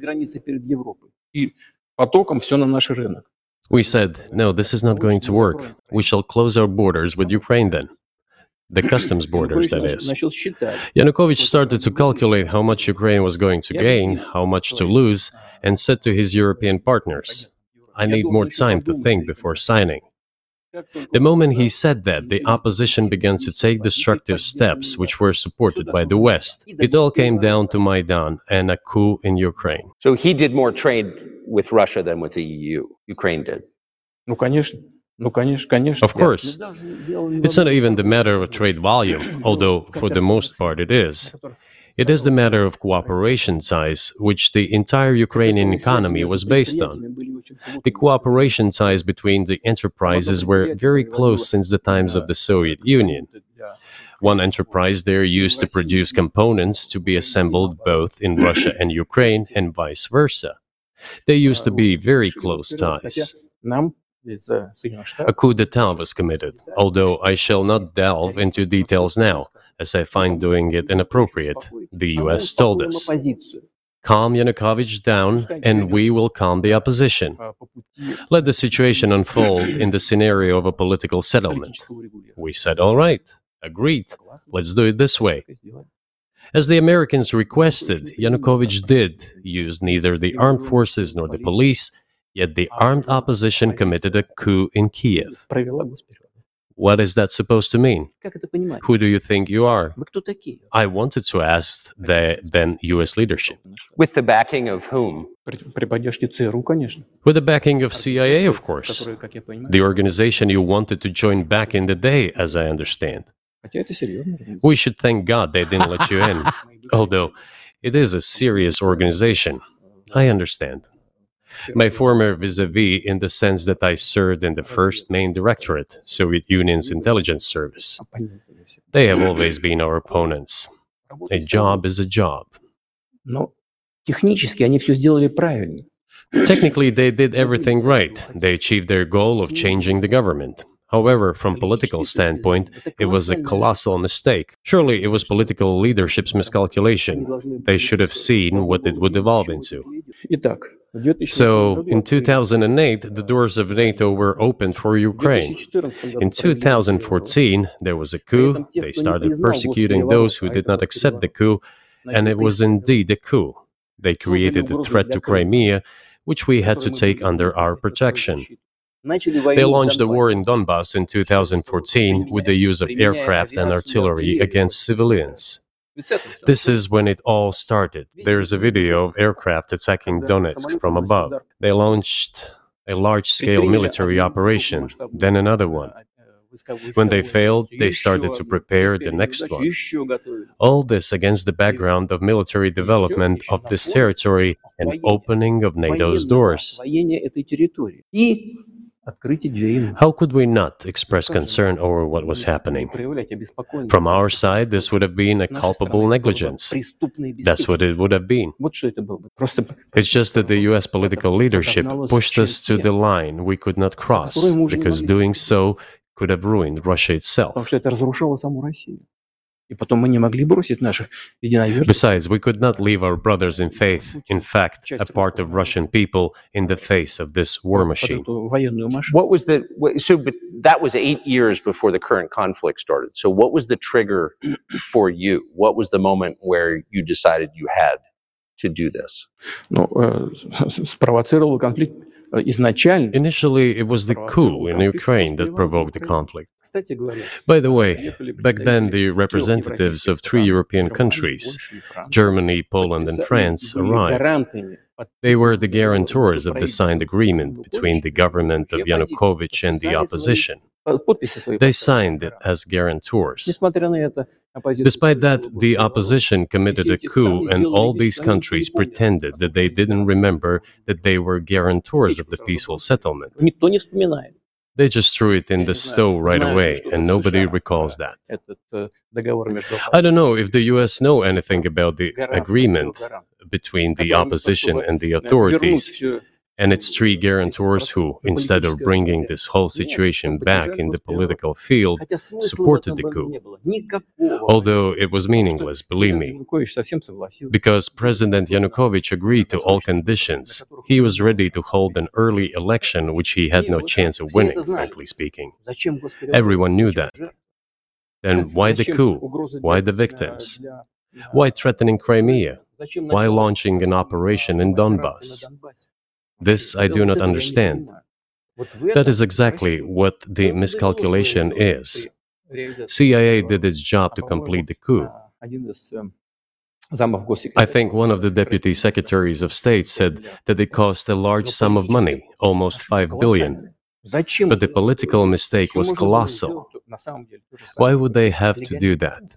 All this could have been done legally, without victims, without military action, without losing Crimea. We would have never considered to even lift a finger if it hadn't been for the bloody developments on Maidan.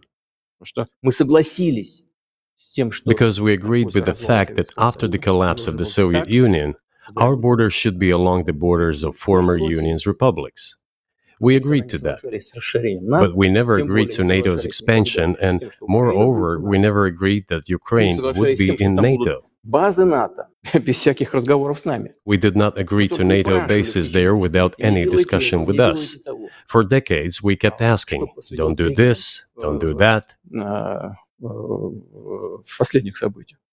And what triggered the latest events? Firstly, the current Ukrainian leadership declared that it would not implement the Minsk agreements, which had been signed, as you know, after the events of 2014 in Minsk, where the plan of peaceful settlement in Donbass was set forth. But no, the current Ukrainian leadership, foreign minister, all other officials, and then president himself said that they don't like anything about the Minsk agreements. In other words, they were not going to implement it. A year or a year and a half ago, former leaders of Germany and France said openly to the whole world that they indeed signed the Minsk agreements, but they never intended to implement them. They simply led us by the nose. Was there anyone for you to talk to? Did you call a U.S. President, Secretary of State, and say, if you keep militarizing Ukraine with NATO forces, this is going to be we're going to act? We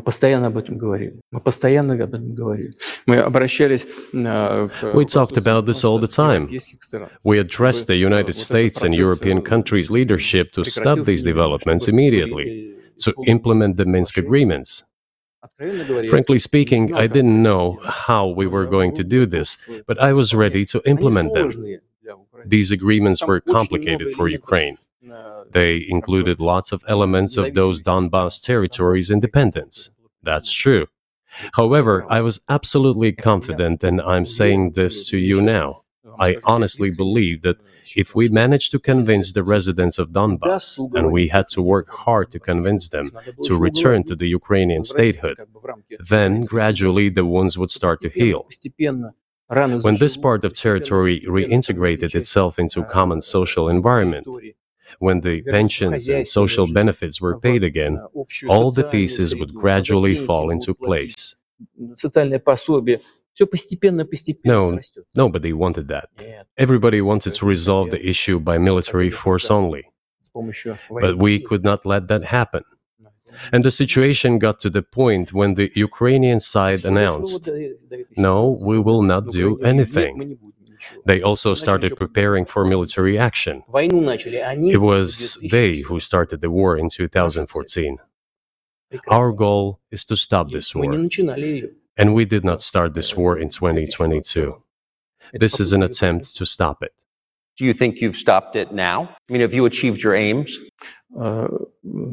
No, we haven't achieved our aims yet, because one of them is denazification. This means the prohibition of all kinds of neo-Nazi movements. This is one of the problems that we discussed during the negotiation process, which ended in Istanbul early this year.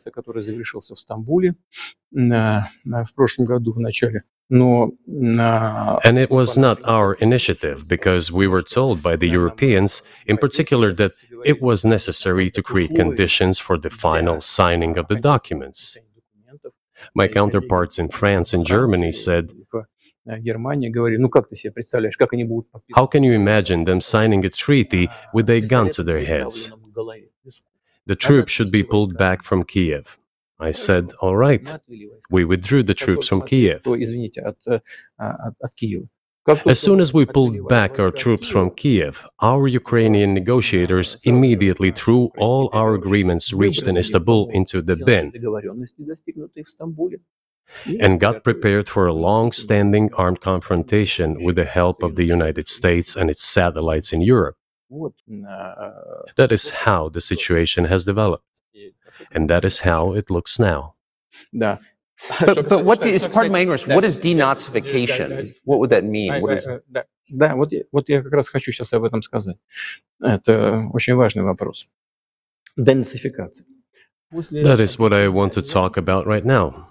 It is a very important issue. Denazification. After gaining independence, Ukraine began to search, as some Western analysts say, its identity. And it came up with nothing better than to build this identity upon some false heroes who collaborated with Hitler. I have already said that in the early 19th century, when the theorists of independence and sovereignty of Ukraine appeared, they assumed that an independent Ukraine should have very good relations with Russia. But due to the historical development, those territories were part of the Polish-Lithuanian Commonwealth. Poland, where Ukrainians were persecuted and treated quite brutally, as well as were subject to cruel behavior. There were also attempts to destroy their identity. All this remained in the memory of the people. When World War II broke out, part of this extremely nationalist elite collaborated with Hitler, believing that he would bring them freedom. The German troops, even the SS troops, made Hitler's collaborators do the dirtiest work of exterminating the Polish and Jewish population. Hence this brutal massacre of the Polish and Jewish population, as well as the Russian population too. This was led by the persons who are well known: Bandera, Shukevich. It was those people who were made national heroes. That is the problem. And we are constantly told that nationalism and neo-Nazism exist in other countries as well. Yes, they are seedlings, but we uproot them. And other countries fight against them. But Ukraine is not the case. These people have been made into national heroes in Ukraine. Monuments to those people have been erected. They are displayed on flags. Their names are shouted by crowds that walk with torches, as it was in Nazi Germany. Они на флагах, их имена кричат. These were people who exterminated Poles, Jews, and Russians. Это люди, которые уничтожали поляков, евреев, русских. It is necessary to stop this practice and prevent the dissemination of this concept. I say that Ukrainians are part of the one Russian people. They say, no, we are a separate people. Okay, fine. If they consider themselves a separate people, they have the right to do so, but not on the basis of Nazism, the Nazi ideology. Would you be satisfied with the territory that you have now? Нет, сейчас закончим. Вы же задали вопрос по неонацизму и денацификации. I will finish answering the question. You just asked a question about neo-Nazism and denazification. Look, the president of Ukraine visited Canada. The story is well known, but being silenced in the Western countries. The Canadian Parliament introduced a man who, as the Speaker of the Parliament said, fought against the Russians during the World War II. Well, who fought against the Russians during the World War II? Hitler and his accomplices. It turned out that this man served in the SS troops. He personally killed Russians, Poles, and Jews. The SS troops consisted of Ukrainian nationalists who did this dirty work. The president of Ukraine stood up with the entire Parliament of Canada and applauded this man. How can this be imagined? The president of Ukraine himself, by the way, is a Jew by nationality. Really, my question is, what do you do about it? I mean, Hitler's been dead for 80 years. Nazi Germany no longer exists. And so, true. And so, I think what you're saying is you want to extinguish or at least control Ukrainian nationalism. But how? How do you do that? Послушайте меня. Ваш вопрос очень тонкий. Listen to me. Your question is very subtle, and I can tell you what I think. Do not take offense. Of course. Он, казалось бы, тонкий. Он очень противный, этот вопрос. This question appears to be subtle. It is quite pesky. You say Hitler has been dead for so many years, 80 years. But his example lives on. People who exterminated Jews, Russians, and Poles are alive. And the president, the current president of today's Ukraine, applauds him in the Canadian Parliament, gives a standing ovation. Can we say that we have completely uprooted this ideology if what we see is happening today? That is what denazification is in our understanding. We have to get rid of those people who maintain this concept and support this practice and try to preserve it. That is what denazification is. That is what we mean. Right. My question was a little more specific. It was, of course, not a defense of Nazis, neo or otherwise. It was a practical question. You don't control the entire country. You don't control Kiev. You don't seem like you want to. So how do you eliminate a culture or an ideology or feelings or a view of history in a country that you don't control? What do you do about that? А вы знаете, как вам не покажется странным, в ходе переговоров в Стамбуле... You know, as strange as it may seem to you, during the negotiations in Istanbul, we did agree that we have it all in writing. Neo-Nazism would not be cultivated in Ukraine, including that it would be prohibited at the legislative level. Mr. Carson, we agreed on that. This, it turns out, can be done during the negotiation process. And there's nothing humiliating for Ukraine as a modern civilized state. Is any state allowed to promote Nazism? It is not, is it? That is it. Will there be talks, and why haven't there been talks about resolving the conflict in Ukraine, peace talks? Они были, они дошли до очень высокой стадии согласования позиций, сложно. They have been. They reached a very high stage of coordination of positions in a complex process. But still, they were almost finalized. But after we withdrew our troops from Kiev, as I have already said, the other side threw away all these agreements and obeyed the instructions of Western countries, European countries, and the United States to fight Russia to the bitter end. Moreover, the president of Ukraine has legislated a ban on negotiating with Russia. He signed a decree forbidding everyone to negotiate with Russia. But how are we going to negotiate if he forbade himself and everyone to do this? We know that he is putting forward some ideas about the settlement, but in order to agree on something, we need to have a dialogue. Is that not right? Well, but you wouldn't be speaking to the Ukrainian president, you'd be speaking to the American president. When was the last time you spoke to Joe Biden? I cannot remember when I talked to him. I do not remember. We can look it up. You don't remember? No. Why? Do I have to remember everything? I have my own things to do. We have domestic political affairs. Well, he's funding the war that you're fighting, so I would think that would be memorable. Well, yes, he funds, but I talked to him before the special military operation, of course. And I said to him then, by the way, I will not go into details, I never do, but I said to him then, I believe that you are making a huge mistake of historic proportions by supporting everything that is happening there, in Ukraine, by pushing Russia away. I told him repeatedly, by the way. I think that would be correct if I stop here. What did he say? Ask him, please. It is easier for you. You are a citizen of the United States. Go and ask him. It is not appropriate for me to comment on our conversation. But you haven't spoken to him since before February of 2022? No, we haven't spoken.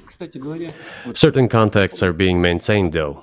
Speaking of which, do you remember what I told you about my proposal to work together on a missile defense system? Yes. You can ask all of them. All of them are safe and sound, thank God. The former president, Condoleezza, is safe and sound, and I think Mr. Gates and the current director of the intelligence agency, Mr. Burns, the then ambassador to Russia, in my opinion, are very successful ambassador. They were all witnesses to these conversations. Ask them. Same here. If you are interested in what Mr. President Biden responded to me, ask him. At any rate, I talked to him about it. I'm definitely interested, but from the outside, it seems like this could devolve or evolve into something that brings the entire world into conflict and could initiate a nuclear launch. And so why don't you just call Biden and say, let's work this out? What's there to work out? It's very simple. I repeat. We have contacts through various agencies. I will tell you what we are saying on this matter and what we are conveying to the US leadership. If you really want to stop fighting, you need to stop supplying weapons. It will be over within a few weeks. That's it. And then we can agree on some terms.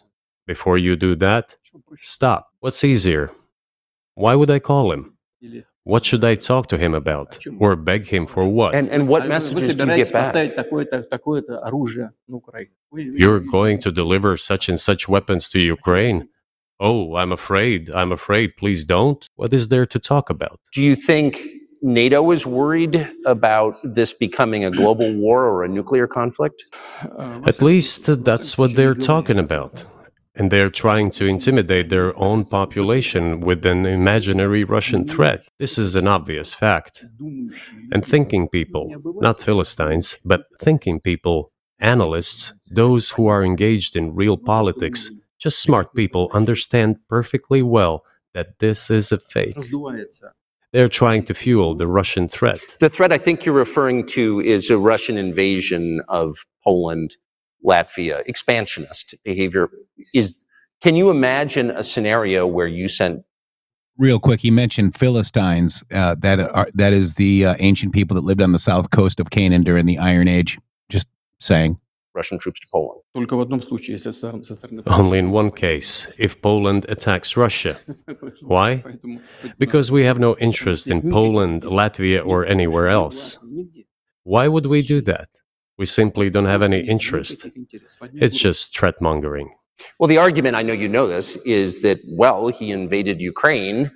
He has territorial aims across the continent. And you're saying unequivocally you don't. Это абсолютно исключено.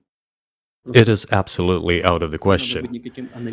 You just don't have to be any kind of analyst. It goes against common sense to get involved in some kind of a global war. Глобальная война поставить на грань. And a global war will bring all humanity to the brink of destruction. It's obvious. Вот. И есть, конечно, средства. There are certainly means of deterrence. They have been scaring everyone with us all along. Tomorrow, Russia will use tactical nuclear weapons. Tomorrow, Russia will use that. No, the day after tomorrow. So what? In order to extort additional money from US taxpayers and European taxpayers in the confrontation with Russia in the Ukrainian theater of war. The goal is to weaken Russia as much as possible. One of our senior United States senators from the state of New York, Chuck Schumer, said yesterday, I believe, that we have to continue to fund the Ukrainian effort or US soldiers, citizens could wind up fighting there. How do you assess that? Это провокация. This is a provocation, and a cheap provocation at that. Американские солдаты должны воевать. I do not understand why American soldiers should fight in Ukraine. There are mercenaries from the United States there. The bigger number of mercenaries comes from Poland, with mercenaries from the United States in second place and mercenaries from Georgia in third place. Безусловно. Well, if somebody has the desire to send regular troops, that would certainly bring humanity to the brink of very serious global conflict. This is obvious. Do the United States need this? What for? Thousands of miles away from your national territory. Don't you have anything better to do? You have issues on the border, issues with migration, issues with the national debt. More than $33 trillion. You have nothing better to do, so you should fight in Ukraine? Wouldn't it be better to negotiate with Russia? Make an agreement, already understanding the situation that is developing today, realizing that Russia will fight for its interests to the end? And realizing this, actually return to common sense, start respecting our country and its interests, and look for certain solutions. It seems to me that this is much smarter and more rational. Who blew up Nord Stream? You for sure. I was busy that day.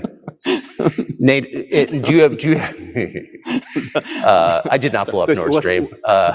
Thank you, though. У вас лично, может быть, есть алиби. У вас лично. You personally may have an alibi, but the CIA has no such alibi. Do you have evidence that NATO or the CIA did it? Знаете, You know, I won't get into details, but people always say in such cases, look for someone who is interested. But in this case, we should not only look for someone who is interested, but also for someone who has capabilities. Because there may be many people interested, but not all of them are capable of sinking to the bottom of the Baltic Sea and carrying out this explosion. These two components should be connected. Who is interested and who is capable of doing it? But I'm confused. I mean, that's the biggest act of industrial terrorism ever, and it's the largest emission of CO2. Did you notice Tucker's body language? Well, I'm confused, and he blocked himself. Interesting. In history. Okay, so if you had evidence, and presumably given your security services, your intel services, you would, that NATO, the US, CIA, the West did this, why wouldn't you present it and win a propaganda victory? In the war of propaganda, it is very difficult to defeat the United States because the United States controls all the world's media and many European media. The ultimate beneficiary of the biggest European media are American financial institutions. Don't you know that? So it is possible to get involved in this work, But it is cost prohibitive, so to speak. We can simply shine the spotlight on our sources of information, and we will not achieve results. It is clear to the whole world what happened, and even American analysts talk about it directly. It's true. Yes, but here's a question you may be able to answer. You worked in Germany, famously. The Germans clearly know that their NATO partner did this, and it damaged their economy greatly. It may never recover. Why are they being silent about it? That's very confusing to me. Why wouldn't the Germans say something about it? Меня это тоже удивляет. This also confuses me. But today's German leadership is guided by the interests of the collective West rather than its national interests. Otherwise, it is difficult to explain the logic of their action or inaction.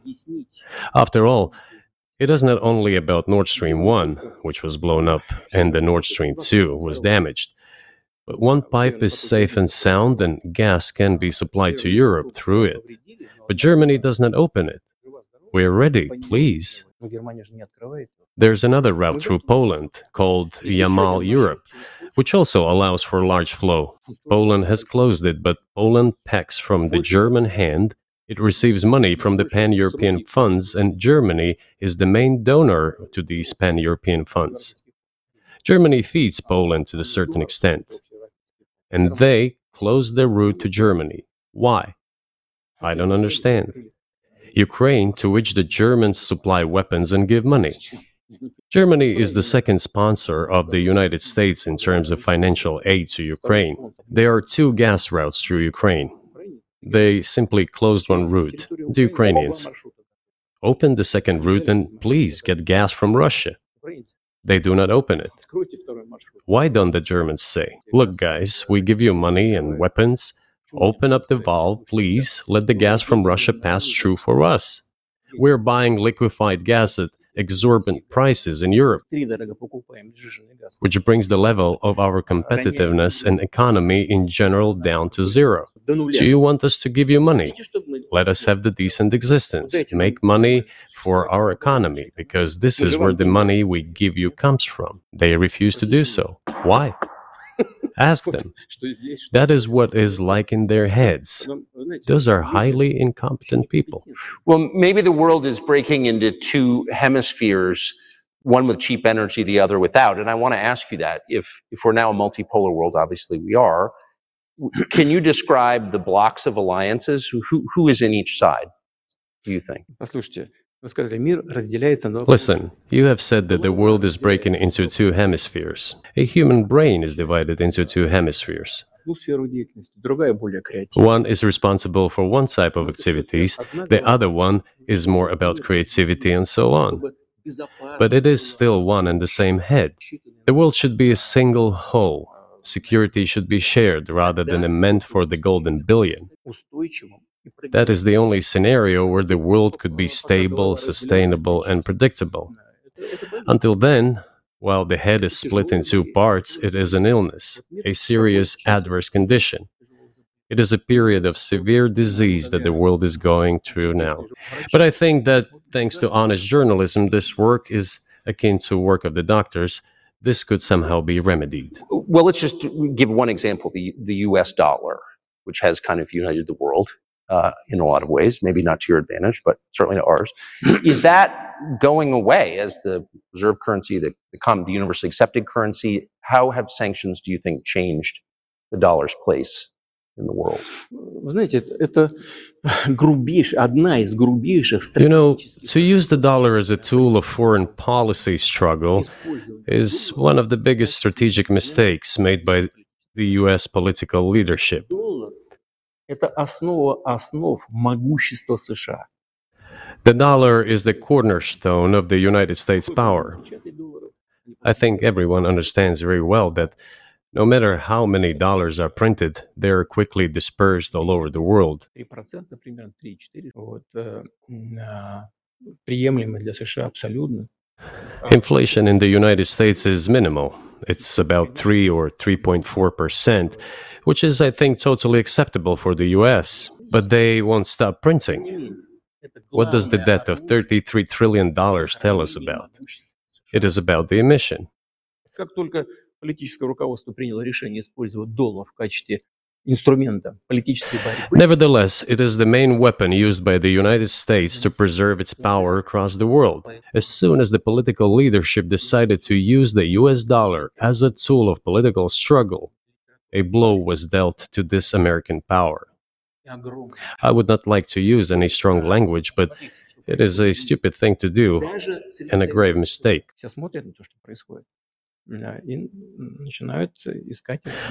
Look at what is going on in the world. Even the United States allies are now downsizing their dollar reserves. Seeing this, everyone starts looking for ways to protect themselves. But the fact that the United States applies restrictive measures to certain countries, such as placing restrictions on transactions, freezing assets, etc., causes grave concern and sends a signal to the whole world. What did we have here? Until 2022, about 80% of Russian foreign trade transactions were made in US dollars and euros. US dollars accounted for approximately 50% of our transactions with third countries, while currently it is down to 13%. It wasn't us who banned the use of the US dollar. We had no such intention. It was decision of the United States to restrict our transactions in US dollars. I think it is complete foolishness from the point of view of the interests of the United States itself and its taxpayers, as it damages the US economy, undermines the power of the United States across the world. By the way, our transactions in yuan accounted for about 3%. Today, 34% of our transactions are made in rubles and about as much, a little over 34% in yuan. Why did the United States do this? My only guess is self-conceit. They probably thought it would lead to full collapse, but nothing collapsed. Moreover, other countries, including oil producers, are thinking of and already accepting payments for oil in yuan. Do you even realize what is going on or not? Does anyone in the United States realize this? Boom! What are you doing? You're cutting yourself off. All experts say this. Ask any intelligent and thinking person in the United States what the dollar means for the US. But you're killing it with your own hands. I think that's I think that's a fair assessment. The question is what comes next, and maybe you trade one colonial power for another, much less sentimental and forgiving colonial power. I mean, is the BRICS, for example, in danger of being completely dominated by the Chinese economy in a way that's not good for their sovereignty? Do you worry about that? Well, we have heard those boogeyman stories before. It is a boogeyman story. We're neighbors with China. You cannot choose neighbors just as you cannot choose close relatives. We share a border of 1,000 kilometers with them. This is number one. Second, we have a centuries-long history of coexistence. We're used to it. Third, China's foreign policy philosophy is not aggressive. Its idea is to always look for compromise, and we can see that. The next point is as follows. We are always told the same boogeyman story, and here it goes again, through an euphemistic form, but it is still the same boogeyman story. The cooperation with China keeps increasing. The pace at which China's cooperation with Europe is growing is higher and greater than that of the growth of Chinese-Russian cooperation. Ask Europeans, aren't they afraid? They might be, I don't know. But they are still trying to access China's market at all costs, especially now that they are facing economic problems. Chinese businesses are also exploring the European market. Do Chinese businesses have small presence in the United States? Yes, the political decisions are such that they are trying to limit their cooperation with China. It is to your own detriment, Mr. Tucker, that you are limiting cooperation with China. You are hurting yourself. It is a delicate matter, and there are no silver bullet solutions, just as it is with the dollar. So, before introducing any illegitimate sanctions, illegitimate in terms of the Charter of the United Nations, one should think very carefully. For decision makers, this appears to be a problem. So you said a moment ago that the world would be a lot better if it weren't broken into competing alliances, if there was cooperation globally. One of the reasons you don't have that is because the current American administration is dead set against you. Do you think if there were a new administration after Joe Biden that you would be able to reestablish communication with the U.S. government? Or does it not matter who the president is? Сейчас скажу, но чтобы закончить предыдущий вопрос. I will tell you, but let me finish the previous thought. We, together with my colleague and friend, President Xi Jinping, set a goal to reach $200 billion of mutual trade with China this year. We have exceeded this level. According to our figures, our bilateral trade with China totals already $230 billion, and the Chinese statistics says it is $240 billion. One more important thing, our trade is well balanced, mutually complementary in high-tech, energy, scientific research and development.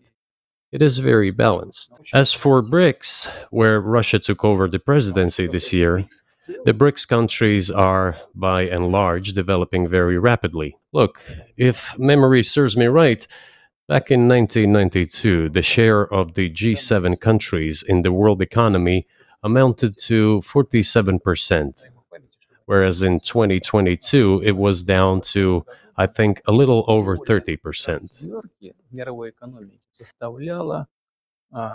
The BRICS countries accounted for only 16% in 1992, but now their share is greater than that of the G7. It has nothing to do with the events in Ukraine. This is due to the trends of global development and world economy, as I mentioned just now. And this is inevitable. This will keep happening. It is like the rise of the sun. You cannot prevent the sun from rising. You have to adapt to it. How do the United States adapt? With the help of force, sanctions, pressure, bombings, and use of armed forces. This is about self-conceit. Your political establishment does not understand that the world is changing under objective circumstances. And in order to preserve your level, even if someone aspires, to the level of dominance, you have to make the right decisions in a competent and timely manner. Such brutal actions, including with regard to Russia and, say, other countries, are counterproductive. This is an obvious fact. It has already become evident. You just asked me if another leader comes and changes something. It is not about the leader. It is not about the personality of a particular person. I had a very good relationship with, say, Bush. I know that in the United States, he was portrayed as some kind of a country boy who does not understand much. I assure you that this is not the case. I think he made a lot of mistakes with regard to Russia, too. I told you about 2008 and the decision in Bucharest to open the NATO's doors for Ukraine and so on. That happened during his presidency. He actually exercised pressure on the Europeans. But in general, on a personal human level, I had a very good relationship with him. He was no worse than any other American or Russian or European politician. I assure you, he understood what he was doing as well as others. I had such personal relationship with Trump as well. It is not about the personality of the leader. It is about the elite's mindset. If the idea of domination at any cost, based also on forceful actions, dominates the American society, nothing will change. It will only get worse. But if, in the end, one comes to the awareness that the world has been changing due to the objective circumstances, and that one should be able to adapt to them in time, using the advantages that the US still has today, then perhaps something may change. Look, China's economy has become the first economy in the world in purchasing power parity. In terms of volume, it overtook the US a long time ago.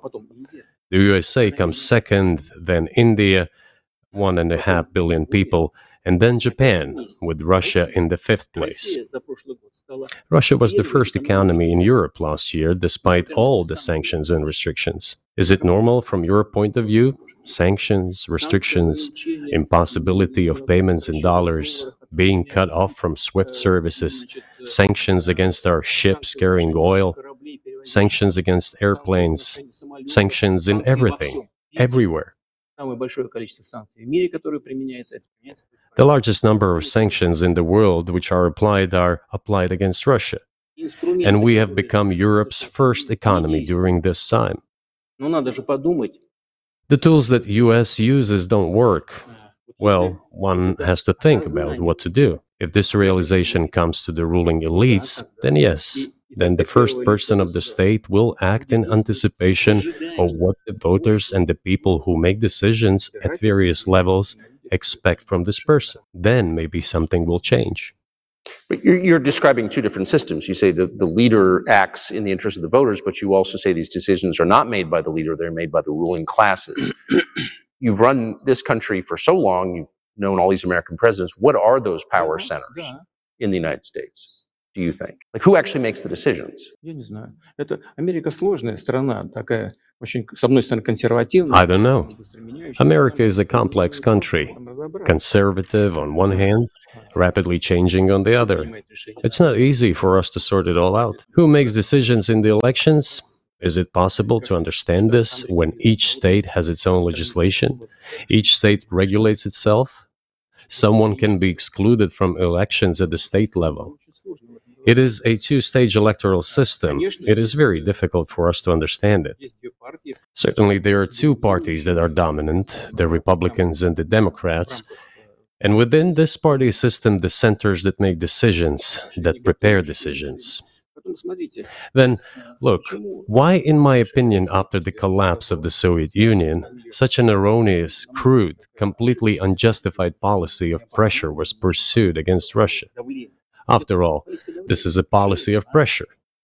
NATO expansion, support for the separatists in Caucasus, creation of a missile defense system.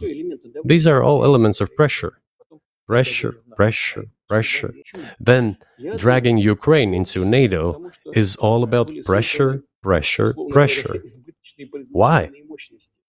I think, among other things, because excessive production capacities were created. During the confrontation with the Soviet Union, there were many centers created and specialists on the Soviet Union who could not do anything else. They convinced the political leadership that it is necessary to continue chiseling Russia, to try to break it up, to create on this territory several quasi-state entities, and to subdue them in a divided form, to use their combined potential for the future struggle with China. This is a mistake, including the excessive potential of those who worked for the confrontation with the Soviet Union. It is necessary to get rid of this. There should be new, fresh forces, people who look into the future and understand what is happening in the world. Look at how Indonesia is developing.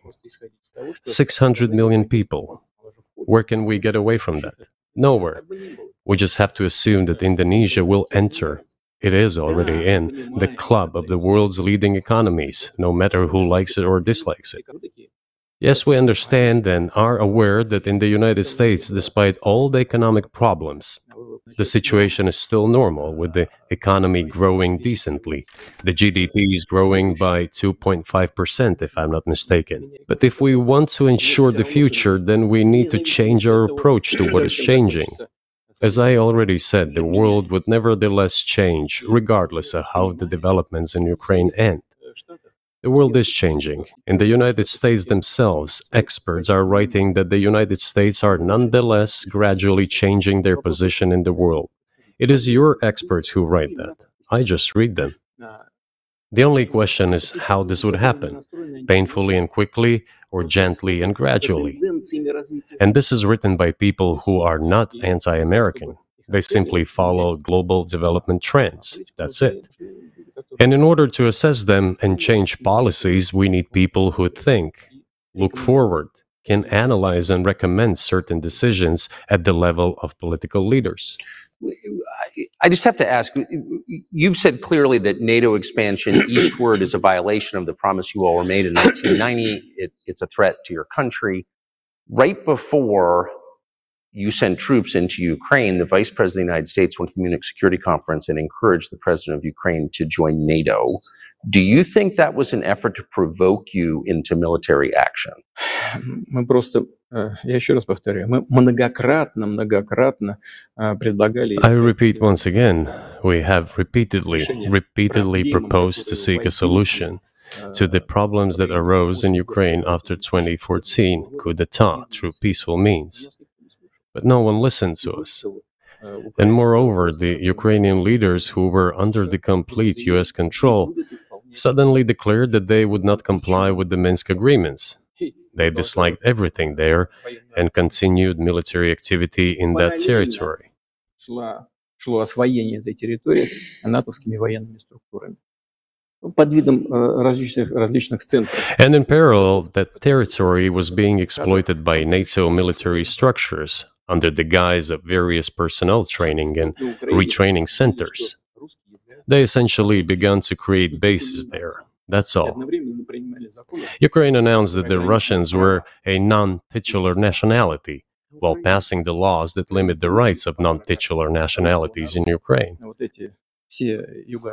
Ukraine, having received all these southeastern territories as a gift from the Russian people, suddenly announced that the Russians were a non-titular nationality in that territory. Is that normal? All this put together led to the decision to end the war that neo-Nazis started in Ukraine in 2014. Do you think Zelensky has the freedom to negotiate a settlement to this conflict? I don't know the details. Of course, it's difficult for me to judge.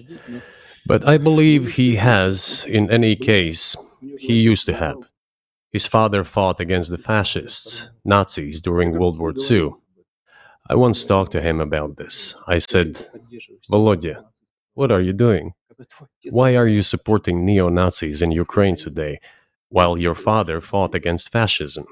He was a frontline soldier. I will not tell you what he answered. This is a separate topic, and I think it's incorrect for me to do so. But as to the freedom of choice, why not? He came to power on the expectations of Ukrainian people that he would lead Ukraine to peace. He talked about this. It was thanks to this that he won the elections overwhelmingly. But then, when he came to power, in my opinion, he realized two things. Firstly, it is better not to clash with neo-Nazis and nationalists because they are aggressive and very active. You can expect anything from them. And secondly, the US-led West supports them and will always support those who antagonize with Russia. It is beneficial and safe. So he took the relevant position despite promising his people to end the war in Ukraine. He deceived his voters. But do you think at this point, as of February 2024, he has the latitude, the freedom to speak with you or your government directly about putting an end to this, which clearly isn't helping his country or the world? Can he do that, do you think? Почему нет? Он же Why not? He considers himself head of state. He won the elections. Although we believe in Russia that the coup d'etat is the primary source of power for everything that happened after 2014. And in this sense, even today, government is flawed. But he considers himself the president, and he is recognized by the United States, all of Europe, and practically the rest of the world in such a capacity. Why not? He can. We negotiated with Ukraine in Istanbul. We agreed. He was aware of this. Moreover, the negotiation group leader, Mr. Arahamiya is his last name, I believe still heads the faction of the ruling party, the party of the president in the Rada. He still heads the presidential faction in the Rada, the country's parliament. He still sits there. He even put his preliminary signature on the document I am telling you about. That's weird. I don't see that ad on my computer. That's really weird. Let me just, isn't that weird? Why is that ad there? Why is that there? Yeti, do you see that? It's not on my computer. 409. How is that ad there? Hello? Anyone? I'm here, but I'm not sure exactly why it's there. I don't hear Yeti. So weird. Let me go ahead and it's showing it here. So let me just see if I can get it the heck out of here. What the heck? All right, is that better? Is that out?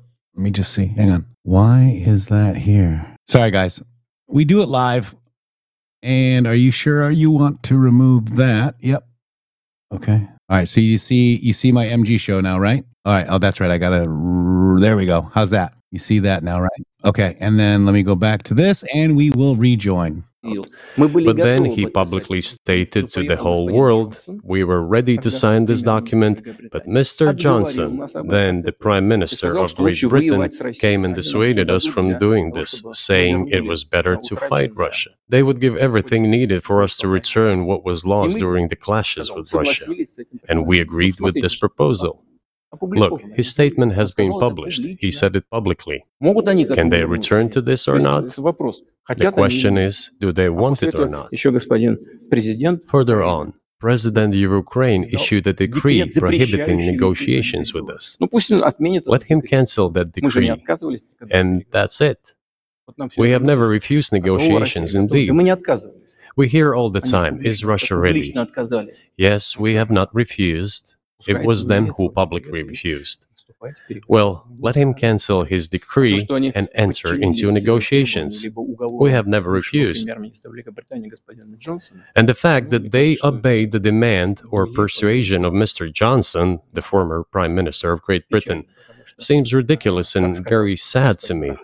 Because, as Mr. Arakamiya put it, we could have stopped those hostilities with war a year and a half ago already. But the British persuaded us and we refused this. Where is Mr. Johnson now? And the war continues. That's a good question. Where do you think he is and why did he do that? Hell knows. I don't understand it myself. There was a general starting point. For some reason, everyone had the illusion that Russia could be defeated on the battlefield. Because of arrogance, because of a pure heart, but not because of a great mind. You've described the connection between Russia and Ukraine. You've described Russia itself a couple of times as orthodox. That's central to your understanding of Russia. You said you're orthodox. What does that mean for you? You're a Christian leader by your own description. So what effect does that have on you? You know, as I already mentioned, in 988, Prince Vladimir himself was baptized following the example of his grandmother, Princess Olga. And then he baptized his squad. And then, gradually, over the course of several years, he baptized all the Rus. It was a lengthy process, from pagans to Christians. It took many years. But in the end, this orthodoxy, Eastern Christianity, deeply rooted itself in the consciousness of the Russian people. When Russia expanded and absorbed other nations who profess Islam, Buddhism, and Judaism, Russia has always been very loyal to those people who profess other religions. This is her strength. This is absolutely clear. And the fact is that the main postulates, main values are very similar, not to say the same, in all world religions I've just mentioned, and which are the traditional religions of the Russian Federation, Russia.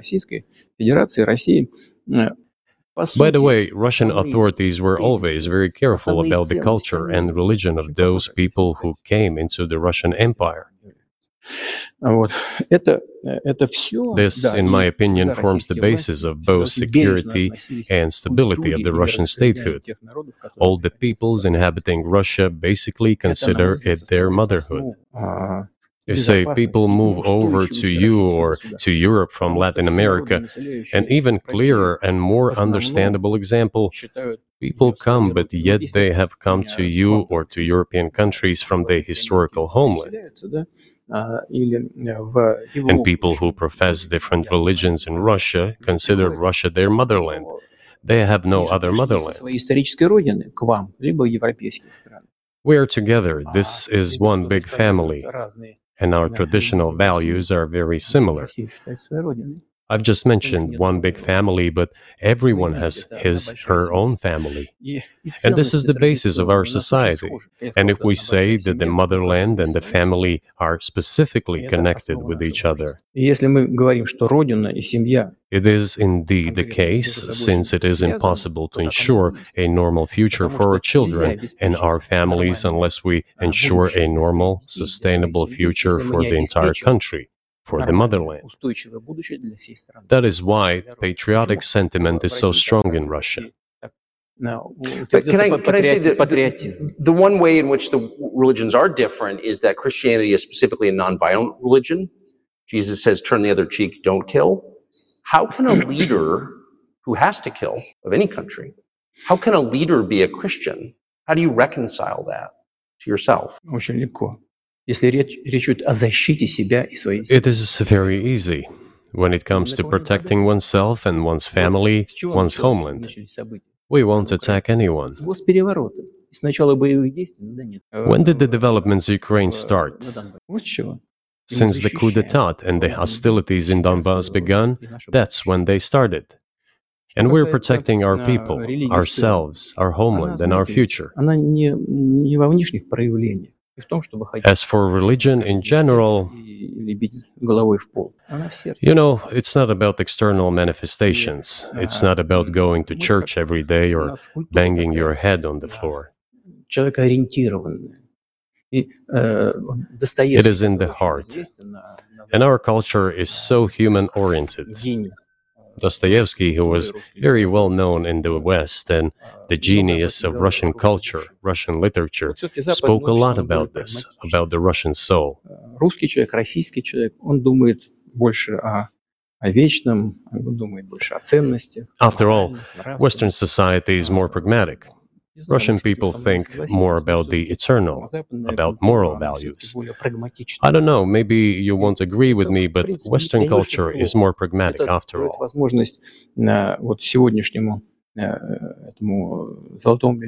I'm not saying this is bad. It makes it possible for today's golden billion to achieve good success in production, even in science and so on. There's nothing wrong with that. I'm just saying that we kind of look the same, but our minds So are do you built a see little the different. supernatural at work as you look out across what's happening in the world now? Do you see God at work? Do you ever think to yourself, these are forces that are not human? Да нет, я, честно говоря, так не думаю. Я думаю о том, что... No, to be honest, I don't think so. развивается вот по своим внутренним... My opinion is that the development of the world community is in accordance with the inherent laws, and those laws are what they are. Так было всегда в истории человечества. It's always been this way in the history of mankind. Some nations and countries rose, became stronger and more numerous, and then left the international stage, losing the status they had accustomed to. Не нужно приводить эти примеры. Но начиная... There's probably no need for me to give examples, but we could start with the Genghis Khan and horde conquerors, the Golden Horde, and then end with the Roman Empire. It seems that there has never been anything like the Roman Empire in the history of mankind. Nevertheless, the potential of the barbarians gradually grew, as did their population. In general, the barbarians were getting stronger and begun to develop economically, as we would say today. This eventually led to the collapse of the Roman Empire and the regime imposed by the Romans. However, it took 5 centuries for the Roman Empire to fall apart. The difference with what is happening now is that all the processes of change are happening at a much faster pace than in Roman times. So when does the AI empire start, do you think?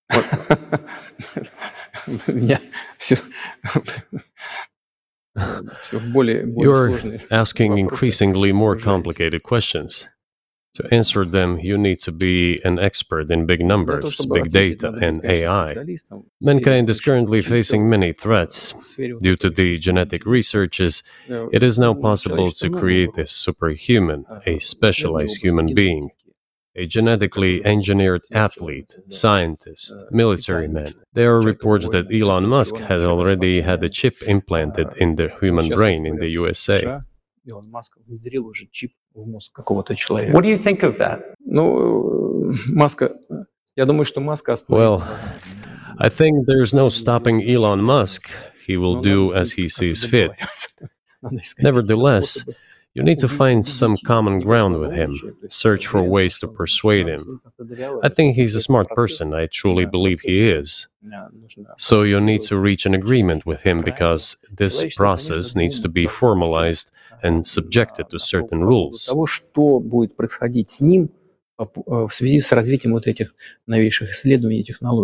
Humanity has to consider what is going to happen due to the newest development in genetics or in AI. One can make an approximate prediction of what will happen.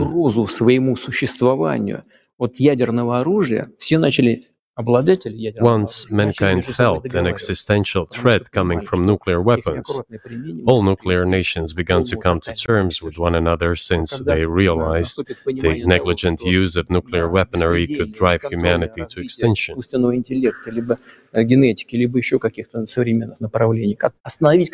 It is impossible to stop research in genetics or AI today, just as it was impossible to stop the use of gunpowder back in the day.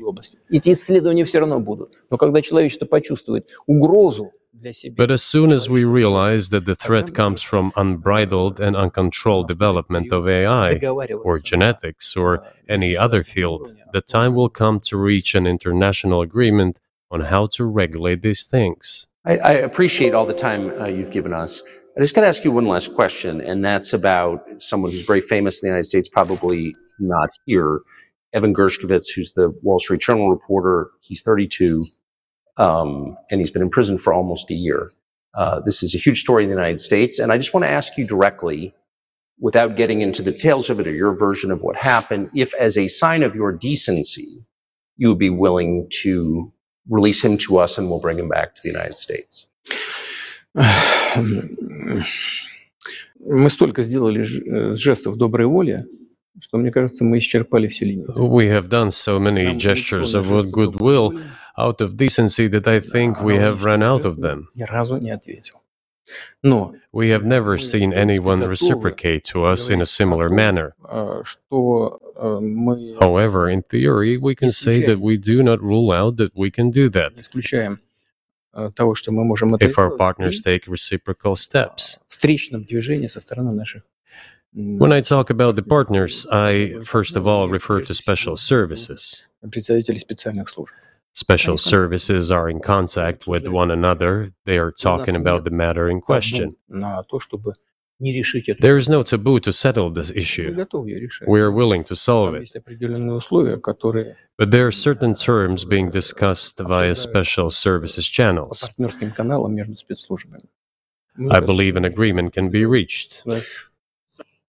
So typically, I mean, this stuff has happened for obviously centuries. One country catches another spy within its borders, it trades it for one of its own intel guys in another country.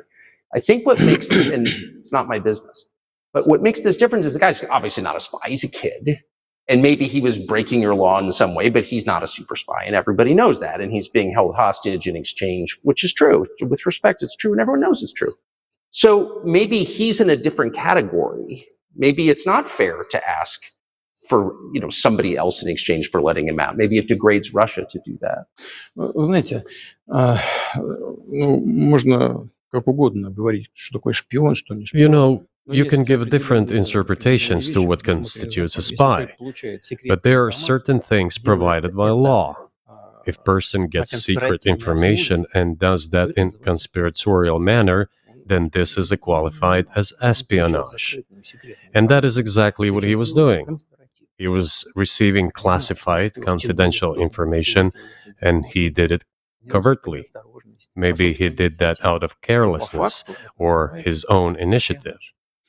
Considering the sheer fact, this is qualified as espionage.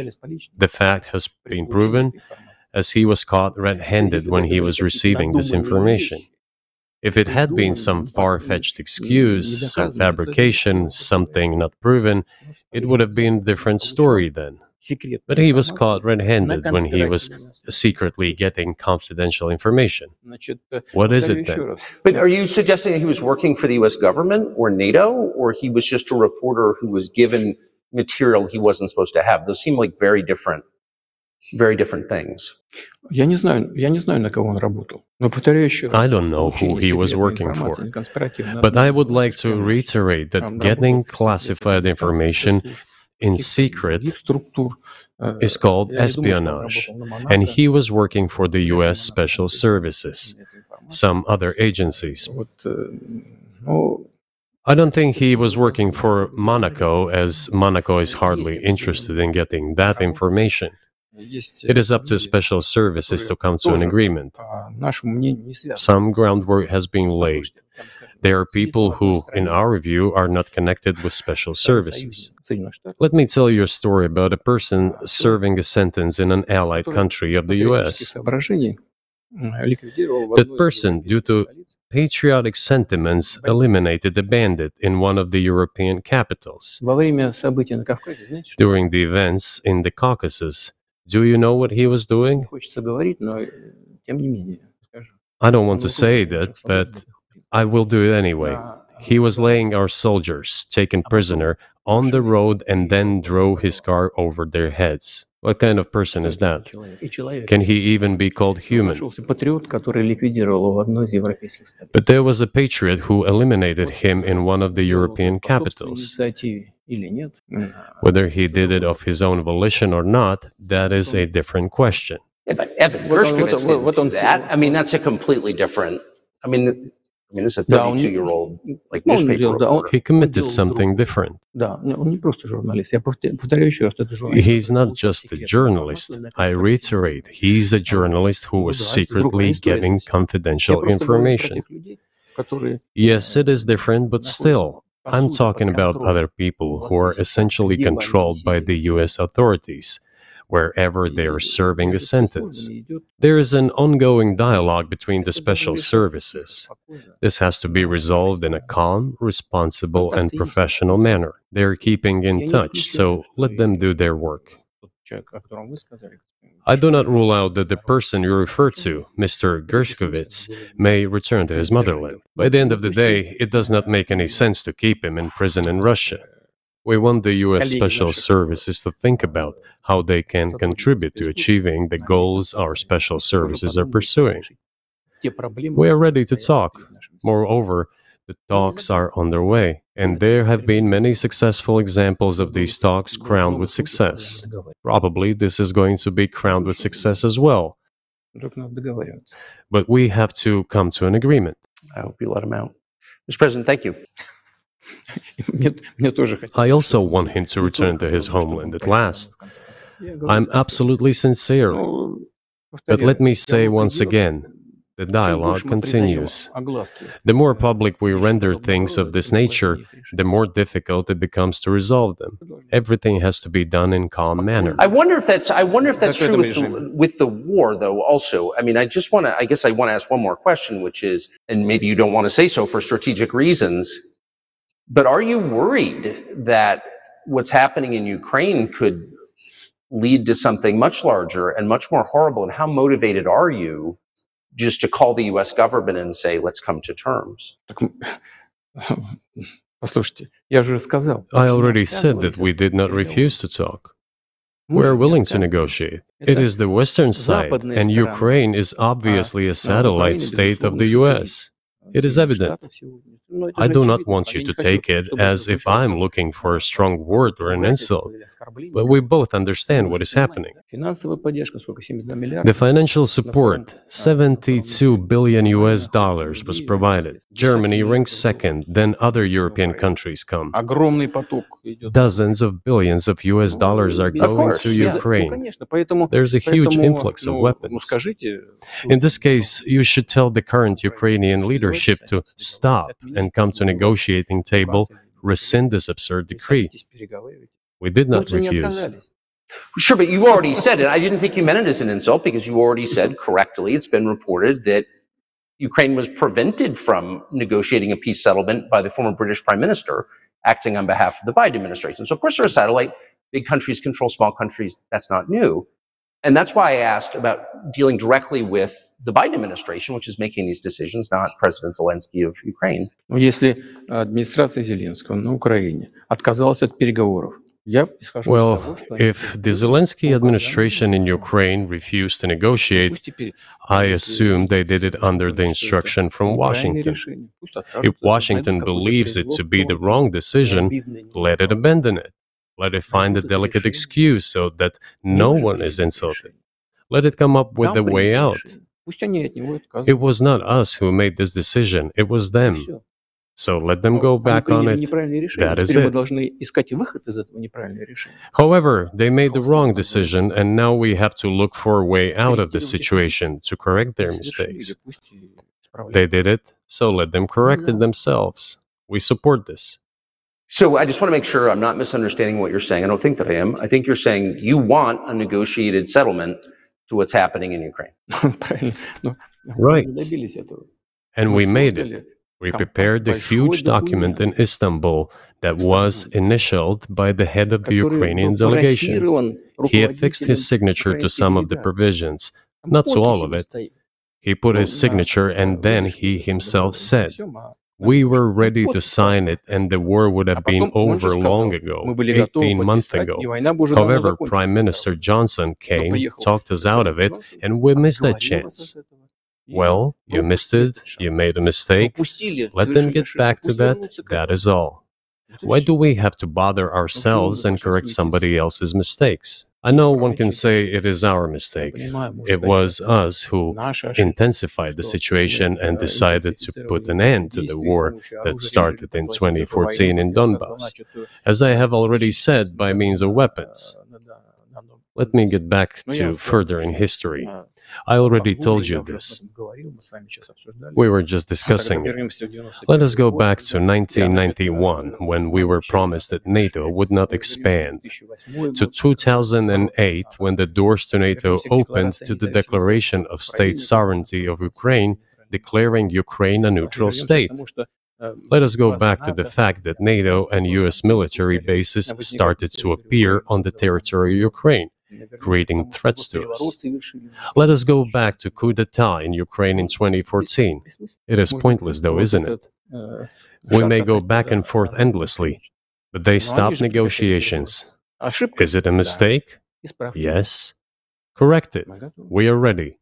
What else is needed? Do you think it's too humiliating at this point for NATO to accept Russian control of what was 2 years ago Ukrainian territory? Я же сказал.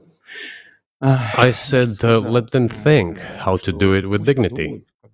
There are options if there is a will. Up until now, there has been the uproar and screaming about inflicting a strategic defeat on Russia on the battlefield. Now they are apparently coming to realize that it is difficult to achieve, if possible at all.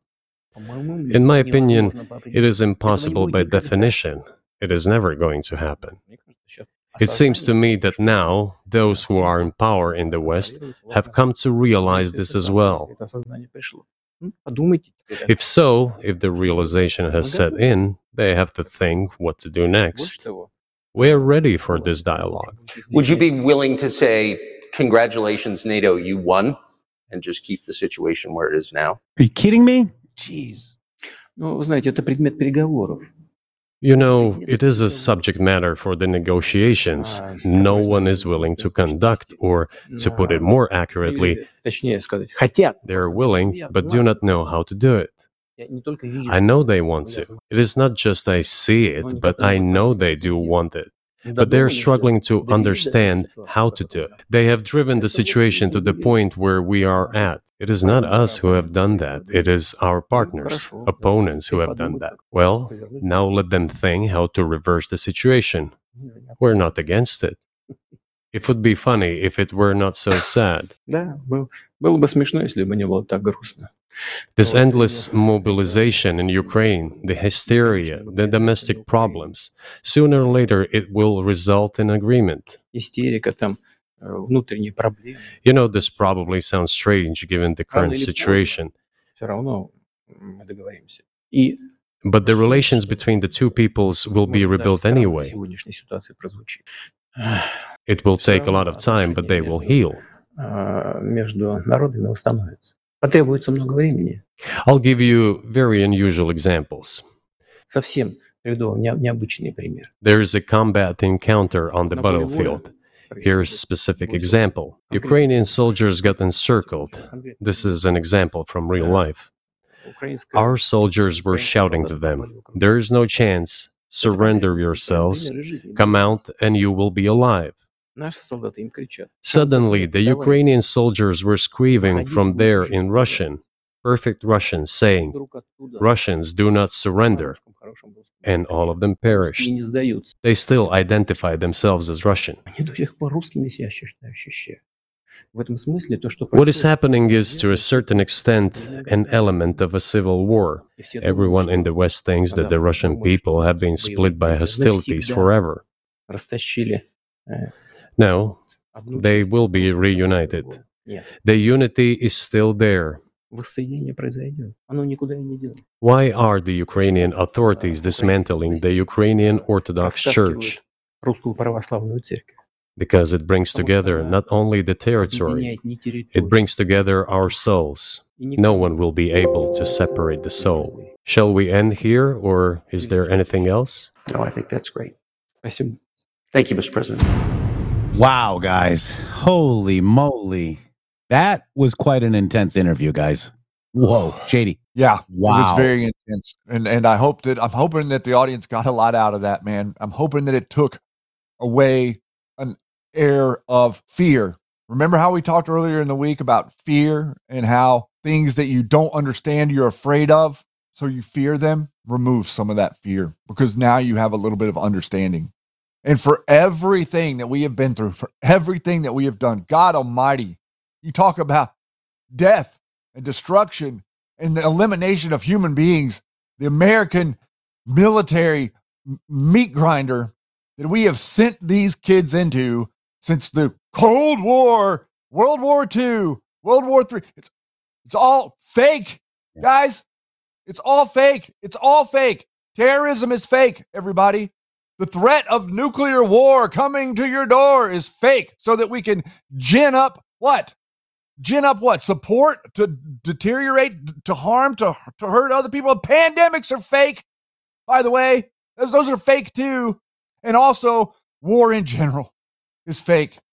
And the quicker we all get off of our damn high horses and recognize for 3 seconds that we are not above and beyond and some overlord that gets to crush everybody in the world because they don't agree with us. You see right there, it is not the person in the presidency that is making the decisions. It is an entity that we have been trying to out on this show and forever with all the people out there. God bless every one of you. God bless every one of you that can see through this bullshit that we have been dealing with our whole adult lives. Your future has been stolen from you and has been sold out to who? It's all stolen from you. We have the millennials can't buy a home because it was stolen from you. And we got to stand up for it. It's our damn job to stand up for it, guys. Much love. Thanks for hanging out in the overtime. Sorry, Jeff, but my God. Yeah. No, I was just trying to cue it up. I'm not trying to rush it because, we are doing overtime. We've done an hour overtime. Thank you guys very much for your donations. It does help. We do pay our producer because we have to, because he's here every day with bells on, guys. And he hasn't missed a day yet. I just want to thank you very much as well. But Shady, you're right. We are now vindicated. And I see something, biolabs. Yes, biolabs. All of it. Yes. Just because you have your own little frame of thought, that's your lane, biolabs. But yes, biolabs. It's all part of the bigger psyop, which is the bloodlines of control that this show has been censored about for 5 years, Shady Groove. From the start. And we're vindicated yet again. But just worry about biolabs, guys. That's it. Because it's all of that, Shady. Yeah, from the start and from within, I want to say. I don't think that I've got any bigger disappointment than all these asshats that acted like they're anons or something. They're here to actually have a conversation. Q said, follow the truth. Q said, follow the truth. This is not rocket surgery. Follow the truth. It's not. And we're all these people are out there following dotards from the military-industrial psyoping complex. Yeah. Maybe you might want to watch our show. Thank you very much. Real quick, Gigglers 505 $50 overtime rant. Thank you so much. Alchemist Zach, I got $1 for Shady, and he also gave us $1 for Yeti as well. You guys are worth $1. Giggles, Shady Grant, amen. Embattled Farmer, great OT. We've got M. McKinnon 88. Where we go, one we go all. That's right, guys. You guys now have the tools. You know, we all are ready. Q said that we were ready. We're ready, but we're following the wrong people. And we're all, do we trust this guy? White hat, black hat. Stop it. What is the truth? You have a keyboard. You have a mind. Trust yourself, Renan. Amen. $20 Rumble rant. And we're at a fork in the road, Shady Groove. We're at a fork in the road. And we'll see you Monday. Well, I want to thank you for walking this path with me, Jeff. I want to thank you. I want to thank you for your patriotism and your courage to stand up and decide, hey, we can do this. Maybe I don't know what's going to come at us, but we can do this. We have the ability to break these freaking narratives, and we're going to do it. So I appreciate you standing up and us doing it together, because this group out here is unbeatable, and they are the most red-pilled audience on planet Earth. Amen. And we have the most red castles on Rumble. I guarantee you, Shady Grove. And I'm going to tell you one thing again, Shady. You know, my account hasn't been put on a Hillary Clinton list for anything at In the Matrix, and Run the Race is another one that I know. Everybody else I don't really know. You know, my account hasn't been put on Twitter File 16 by a sitting senator on the Intel Committee, Angus King. My account wasn't flagged by DHS and CISA for nothing, folks. My account and our show hasn't been censored on YouTube, Patreon, PayPal, GoFundMe for nothing, guys. For nothing, right? Because I'm a shill. That's what they say. And I wear red shoes, maybe, Shitty Groove. Oh, and we get paid. Yeah, we get paid. Right. We're trying to, Halper's trying to find who's paying us. Zinfa, you might get a call from Jan Halper Hayes, okay? Exactly. Over your $1 or $5 donations. Yeah. Play the 9 minutes after Tucker. I know. I just got to get going, guys. You know, we work really hard, and, you know, we're at a fork in the road. I mean, you know, I don't think we have time for it, just because we're going to do it. Rev Rob, we're with you all the way. Where we go on, and we go all worldwide. That's a $17 Rumble rant. And Shady, we'll see you Monday. We've got a lot to unpack. For True Freedom, hashtag Team MG Show. Thank you. We've got a lot to unpack out of this, Shady Groove. It's going to be a lot, guys, and there's a lot more to go. And watch the fallout from the mainstream media, because this just kicked them in the jimmy. Yeah. Be ready, guys. Buckle up, because now the mainstream media and the fake patriots are going to be all over poo-pooing this interview. You watch. Yep. We'll see you guys later. Catch you later. Bye. Love you guys. Happy Friday.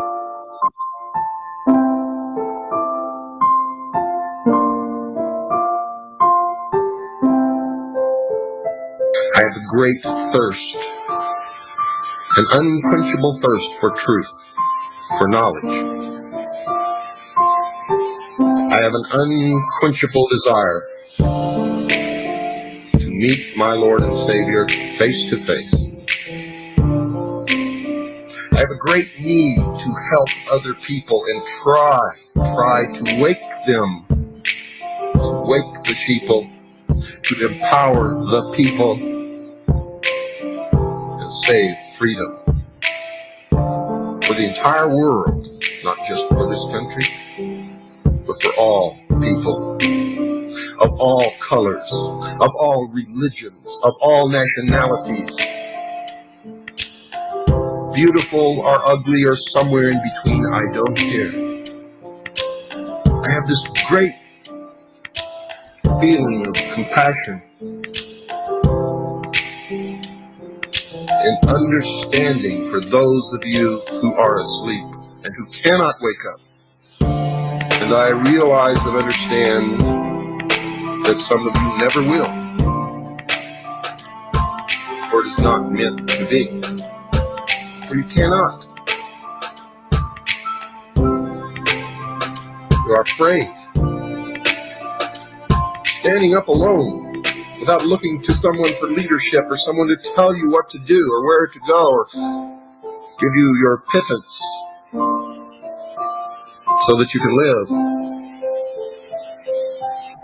is a very scary proposition for most people. But at the same time, it is the only means of salvation upon this earth for the human race. Until God decides to unfold and bring into realization the rest of his plan. Man was put here to make a choice, to make a decision. And those of you who say that everything is fated and everything must be and there's nothing you can do to change it, if that is true, why do you go on? Why do you go to work in the morning? Why do you go to church on Sunday?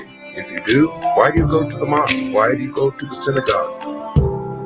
Why do you bother? If everything is fated, it's going to come to pass no matter what you do. Why do you try to convert someone from an evil life to a good life? If everything is fated, that's their fate. Leave them alone. You see, on the one hand, you say you believe this, and on the other hand, you demonstrate to me that you don't believe it at all. That it's an excuse. Why, you don't have to be responsible. We're at the fork in the road. www.mg.show. Boom.